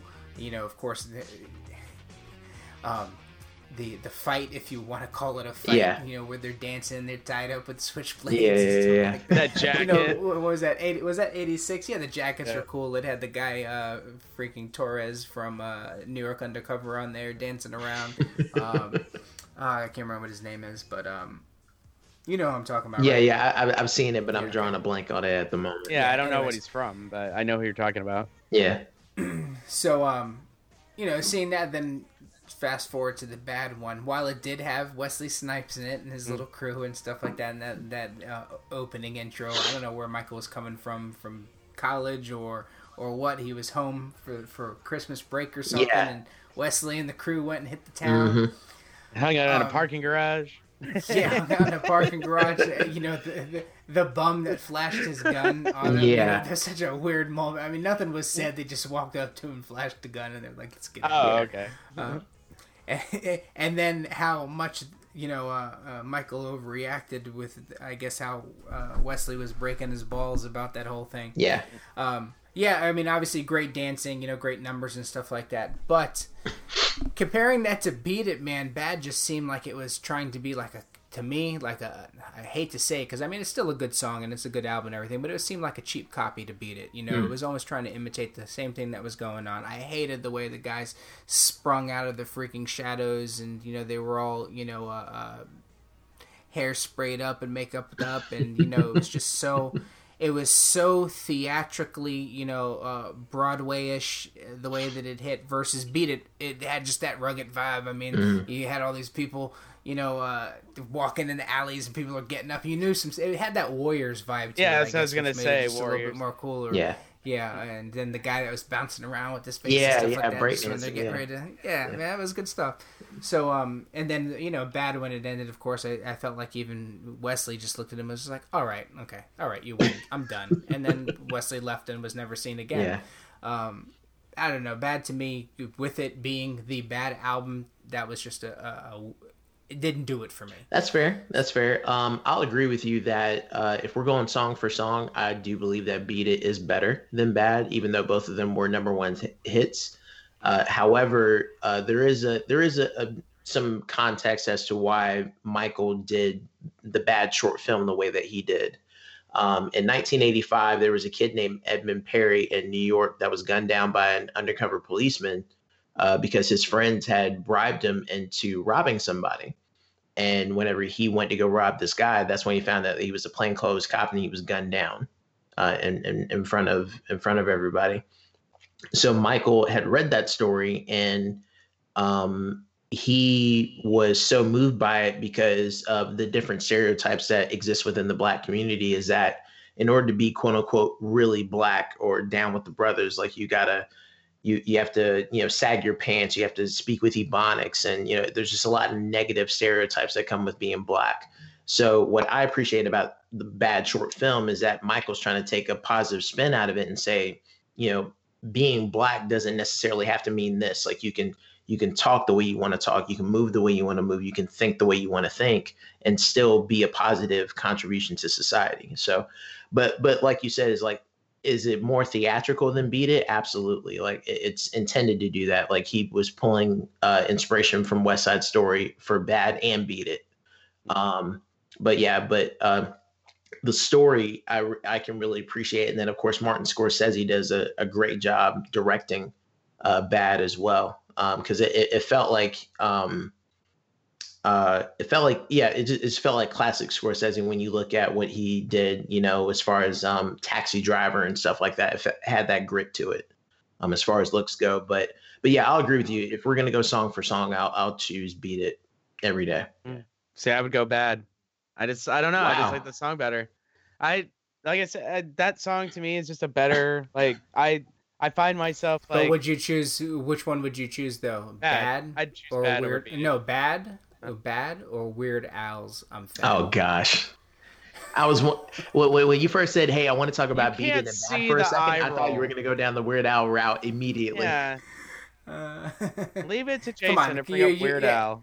Yeah. Why? How could you not? I mean, obviously parody everything that he does, but come on, his songs are very freaking clever, ingenious in some things. He had to get clearance to put a lot of this stuff out. Yeah, he has to. He did. He almost killed him. You spoke on the Coolio business many episodes again with that. Weird Al's entertaining. He's actually coming to St. Pete in January, I think it is. Really? Yeah. Huh. Yeah. So he's a funny dude. Yeah. File that under concerts none of us will go to, but okay. Yeah.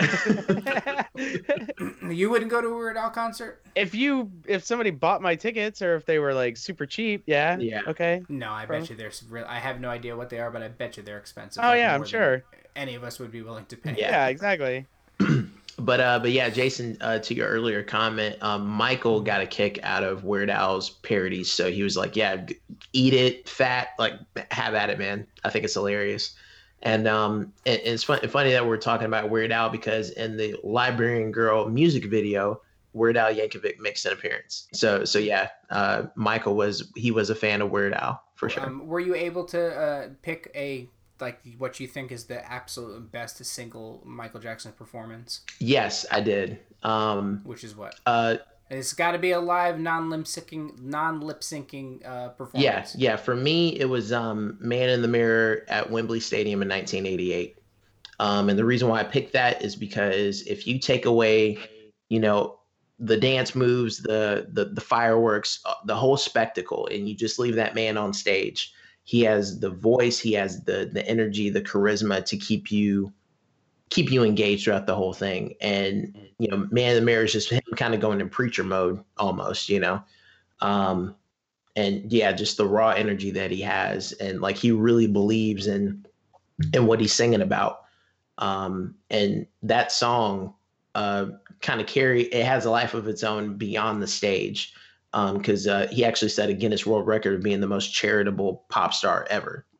So he really took the words to heart and, really wanted to make a difference. So he donated millions upon millions of dollars to different organizations.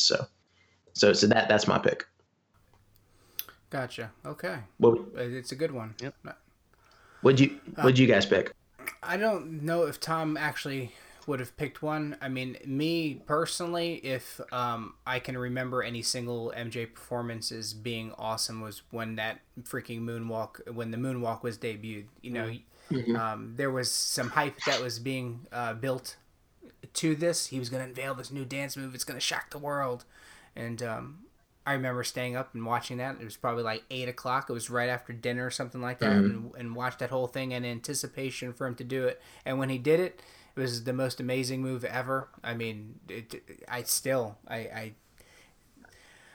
think I did an okay moonwalk, but I couldn't cover distance, I just couldn't glide. I could do more of the sideways one, really cool. Maybe you were circle, but the way that he did it, Death Star walk. Yeah. I mean, he did some of his moves, are unimitatable. You can get close, but the way that he did it was at the time was just absolutely amazing. And that to me was a very memorable performance. The Super Bowl one for me is but that was mostly probably lip synced. The Super Bowl one was amazing. Yeah, it was a lip synced one. And it was a hell of a show, but it was. And I do have a bit of a spoiler alert for Motown 25 on your pick, Jason. That was actually lip synced.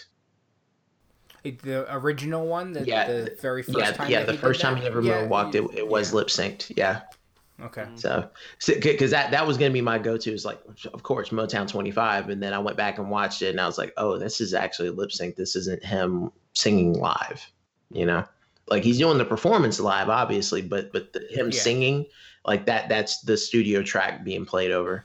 All right. So, in closing, we'll wrap these questions up together. Sure. How's MJ going to be remembered? Will his personal life overshadow his musical contributions? what's happening currently in terms to his music and in terms of his legacy. I had said earlier that, I had heard Prince's music for a credit card. Mm-hmm. I'm hearing MJ's music for, bank cards or credit cards. And then, depressingly, one of my most favorite MJ songs was the one with his brothers, which unfortunately is an Amazon commercial right now. Oh, Can You Feel It? Yeah, man, where the packages are talking to you and stuff like that, or smiling, the kid's trying to go to sleep, and they start whispering, "Can you feel it?" Yeah, that to me, it was like, I mean, yes, it's used well, I guess. Nothing sacred anymore. Nothing at all. Yeah. That was a little. So, what's going to happen? And, we're all grown folks right here. There's a lot of nasty stuff that was associated with MJ, especially in, the closing years, of him and, the kids, and, a lot of stuff that we can just say is alleged, because nothing was he wasn't official like a Cosby. This is a lot of stuff that never. Oh my God! Imagine if he was alive today. All the crap coming out. Yeah, I mean, it's a completely different time as to when, just before he passed away, or even when he did to now. A lot of the stuff I'm sure would be, they're attacking everything these days, so it wouldn't be surprised. They attacked Rudolph the other night. I know, Rudolph isn't sacred anymore. Shut up, guys. Yeah, I'm more taken back by, and I like a lot of that old, animation and stuff. Like, grew up on that Frosty and Abominable Snowman and stuff like that. But some of the stuff looked weird, but I never got any of that stuff. But yeah, now that people are pointing out, it's just like, come on. We just grew up thinking that was normal. He's got a red nose. Well, the other one was the Peanuts. The Charlie Brown Thanksgiving. Where they have everyone like on one side except for the one kid. Franklin. What's his name? Franklin. Yep. Yeah, and he's sitting by himself in a lawn chair, and I never thought anything of it. I'm just like, hey, he's got a cool chair, Yeah. He's got the whole. I wish I could have I love to try to sit on the end of the table, so I've got no one next to me, and I got elbow room. So like, I never thought anything of it, but now people are making things of it. So, anyways, with MJ, needless to say, there was a whole bunch of stuff there. So how's it going to be remembered? Is he going to remember for his music or for the controversy? Are people going to even care about this in 50 years? What's your guys' take? I'll let you guys go since I feel like I've done a lot of talking in the last 20 minutes. So I'll let y'all go. I think it'll be definitely like, and I think it's already happening. Like, I think that eventually, like, the kid stuff's going to go away. Like, his music is going to carry on. Like, no matter what, like, the music is still good. Like, I'm not condoning, or, again, like, we don't have any hard evidence that he did any of this stuff. So for all we know, it could be completely right that these kids, because the majority of the kids that claim this stuff, weren't they like from some other country, or it was like some other, it was some other like weird kind of thing, or, like, people go after celebrities. It's just how it is. Like, and I want to be the type of person that can sit here and say I'm mature enough to just appreciate the music and to look at the artist and kind of what he did. There's always going to be that cloud. Yeah, but then then the cloud turns around, comes to me being a parent. What do I want him to listen to? And then do I let him find certain things out on their own? And obviously my older kid knows tons of that. I remember for his high school, he did this big Thriller thing out on the St. Armand Circle. They shut down the whole circle, and the high school, they do the whole Thriller dance, zombies. The whole St. Armand Circle's full of them. It's nice, stuff. Nice. But he did that, so he knows it, appreciate it. But I don't think any of these questions ever came up. So no less my other two kids, and Ledge just recently watched Thriller for the first time. Mm-hmm. He didn't appreciate the scary spots. Yeah, the werewolf stuff. He said that the dancing was really cool and made it funny and likable. Cool. But I don't think those conversations would ever come up.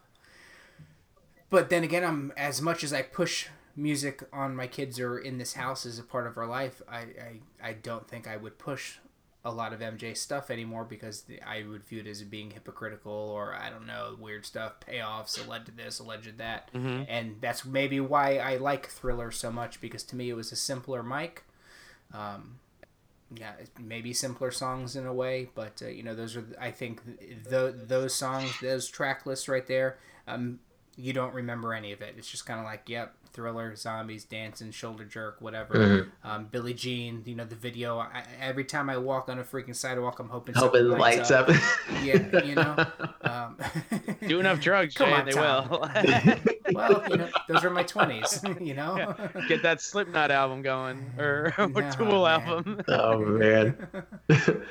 All right, so I'm glad I'll let you guys go first, just because I feel like because of all the research I've done over the years, I can kind of go over a lot of people's heads. But so I guess the simplest way that I can answer this question is, I believe that his music, his music videos, all of that will take top priority over the negative stuff that came up in his life.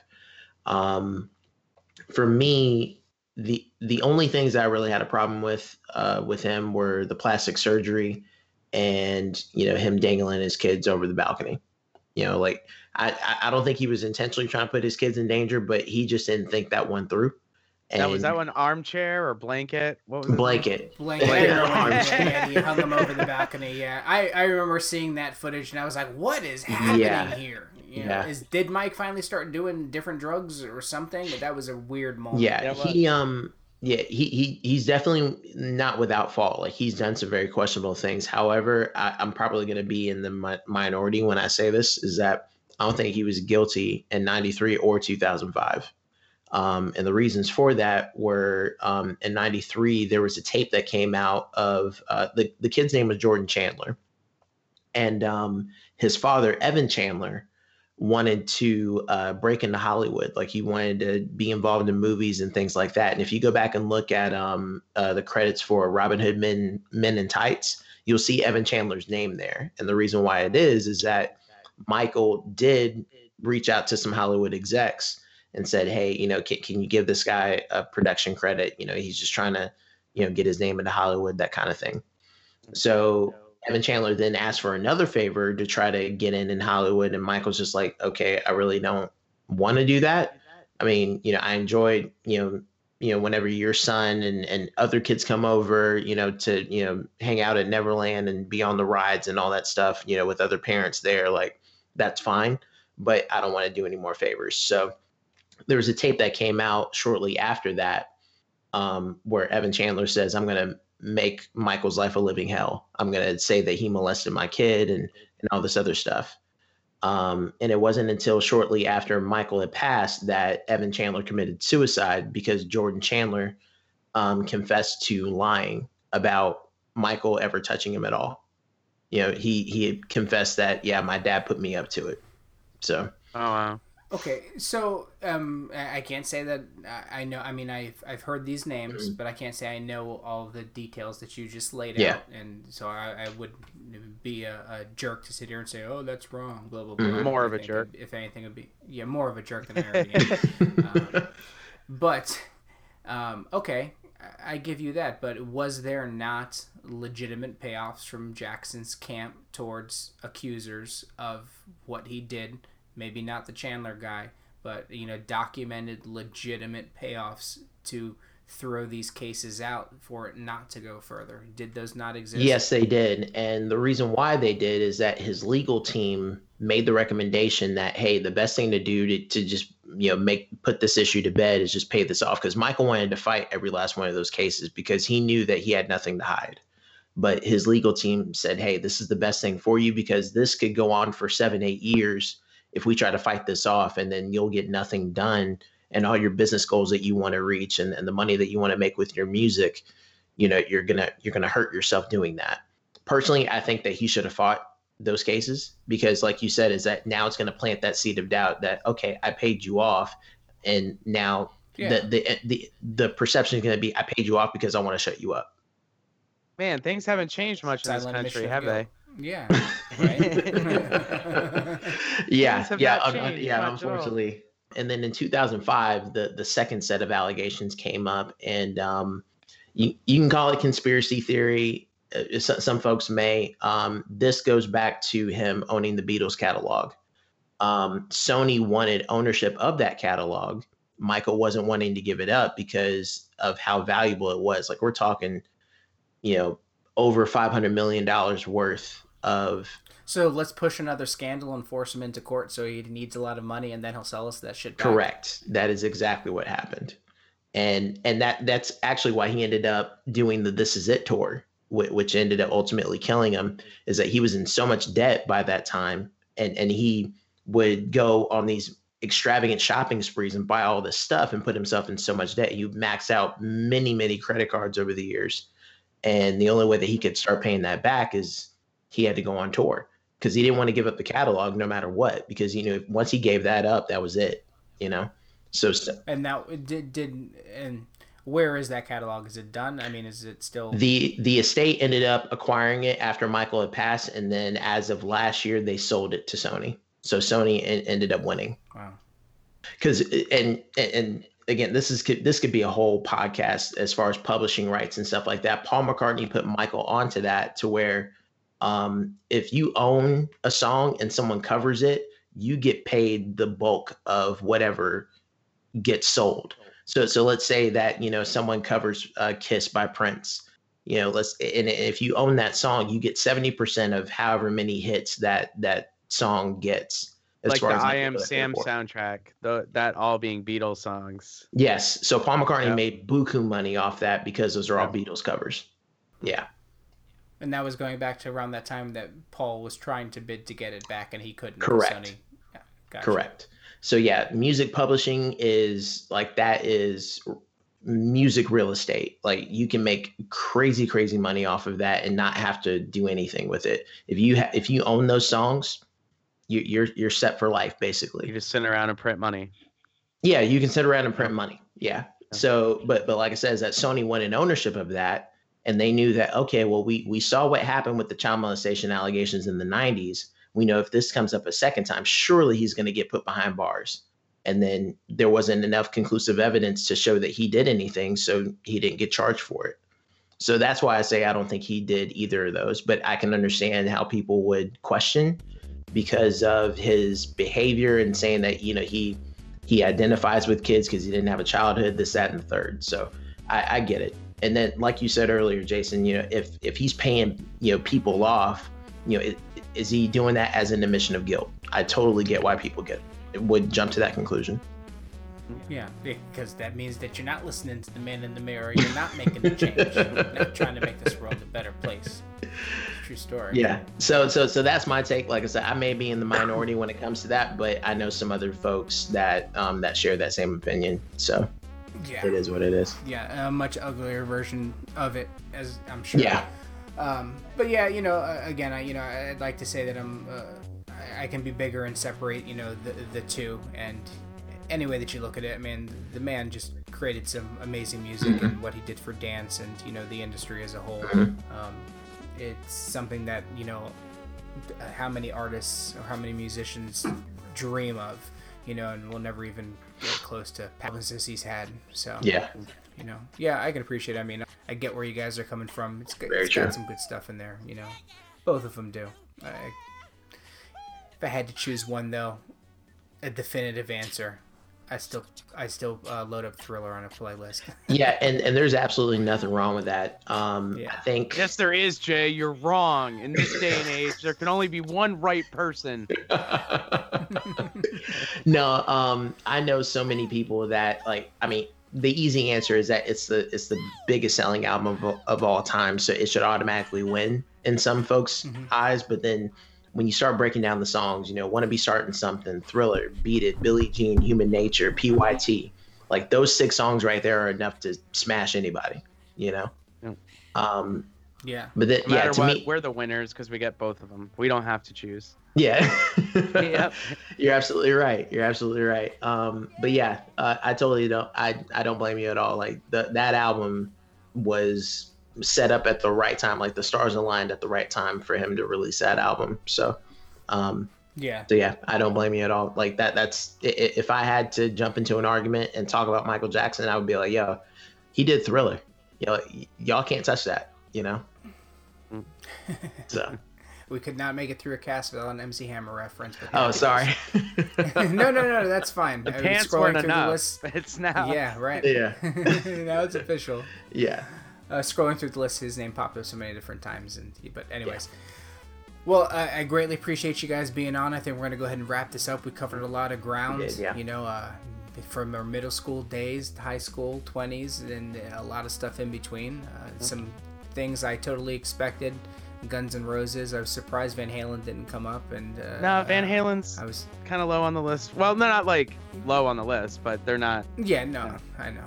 You know, I assumed a couple things and I got different answers. And Chris, always very informative. I appreciate the knowledge and stuff that you bring to the table, and in a sense, educating some of those parts of MJ I didn't know about.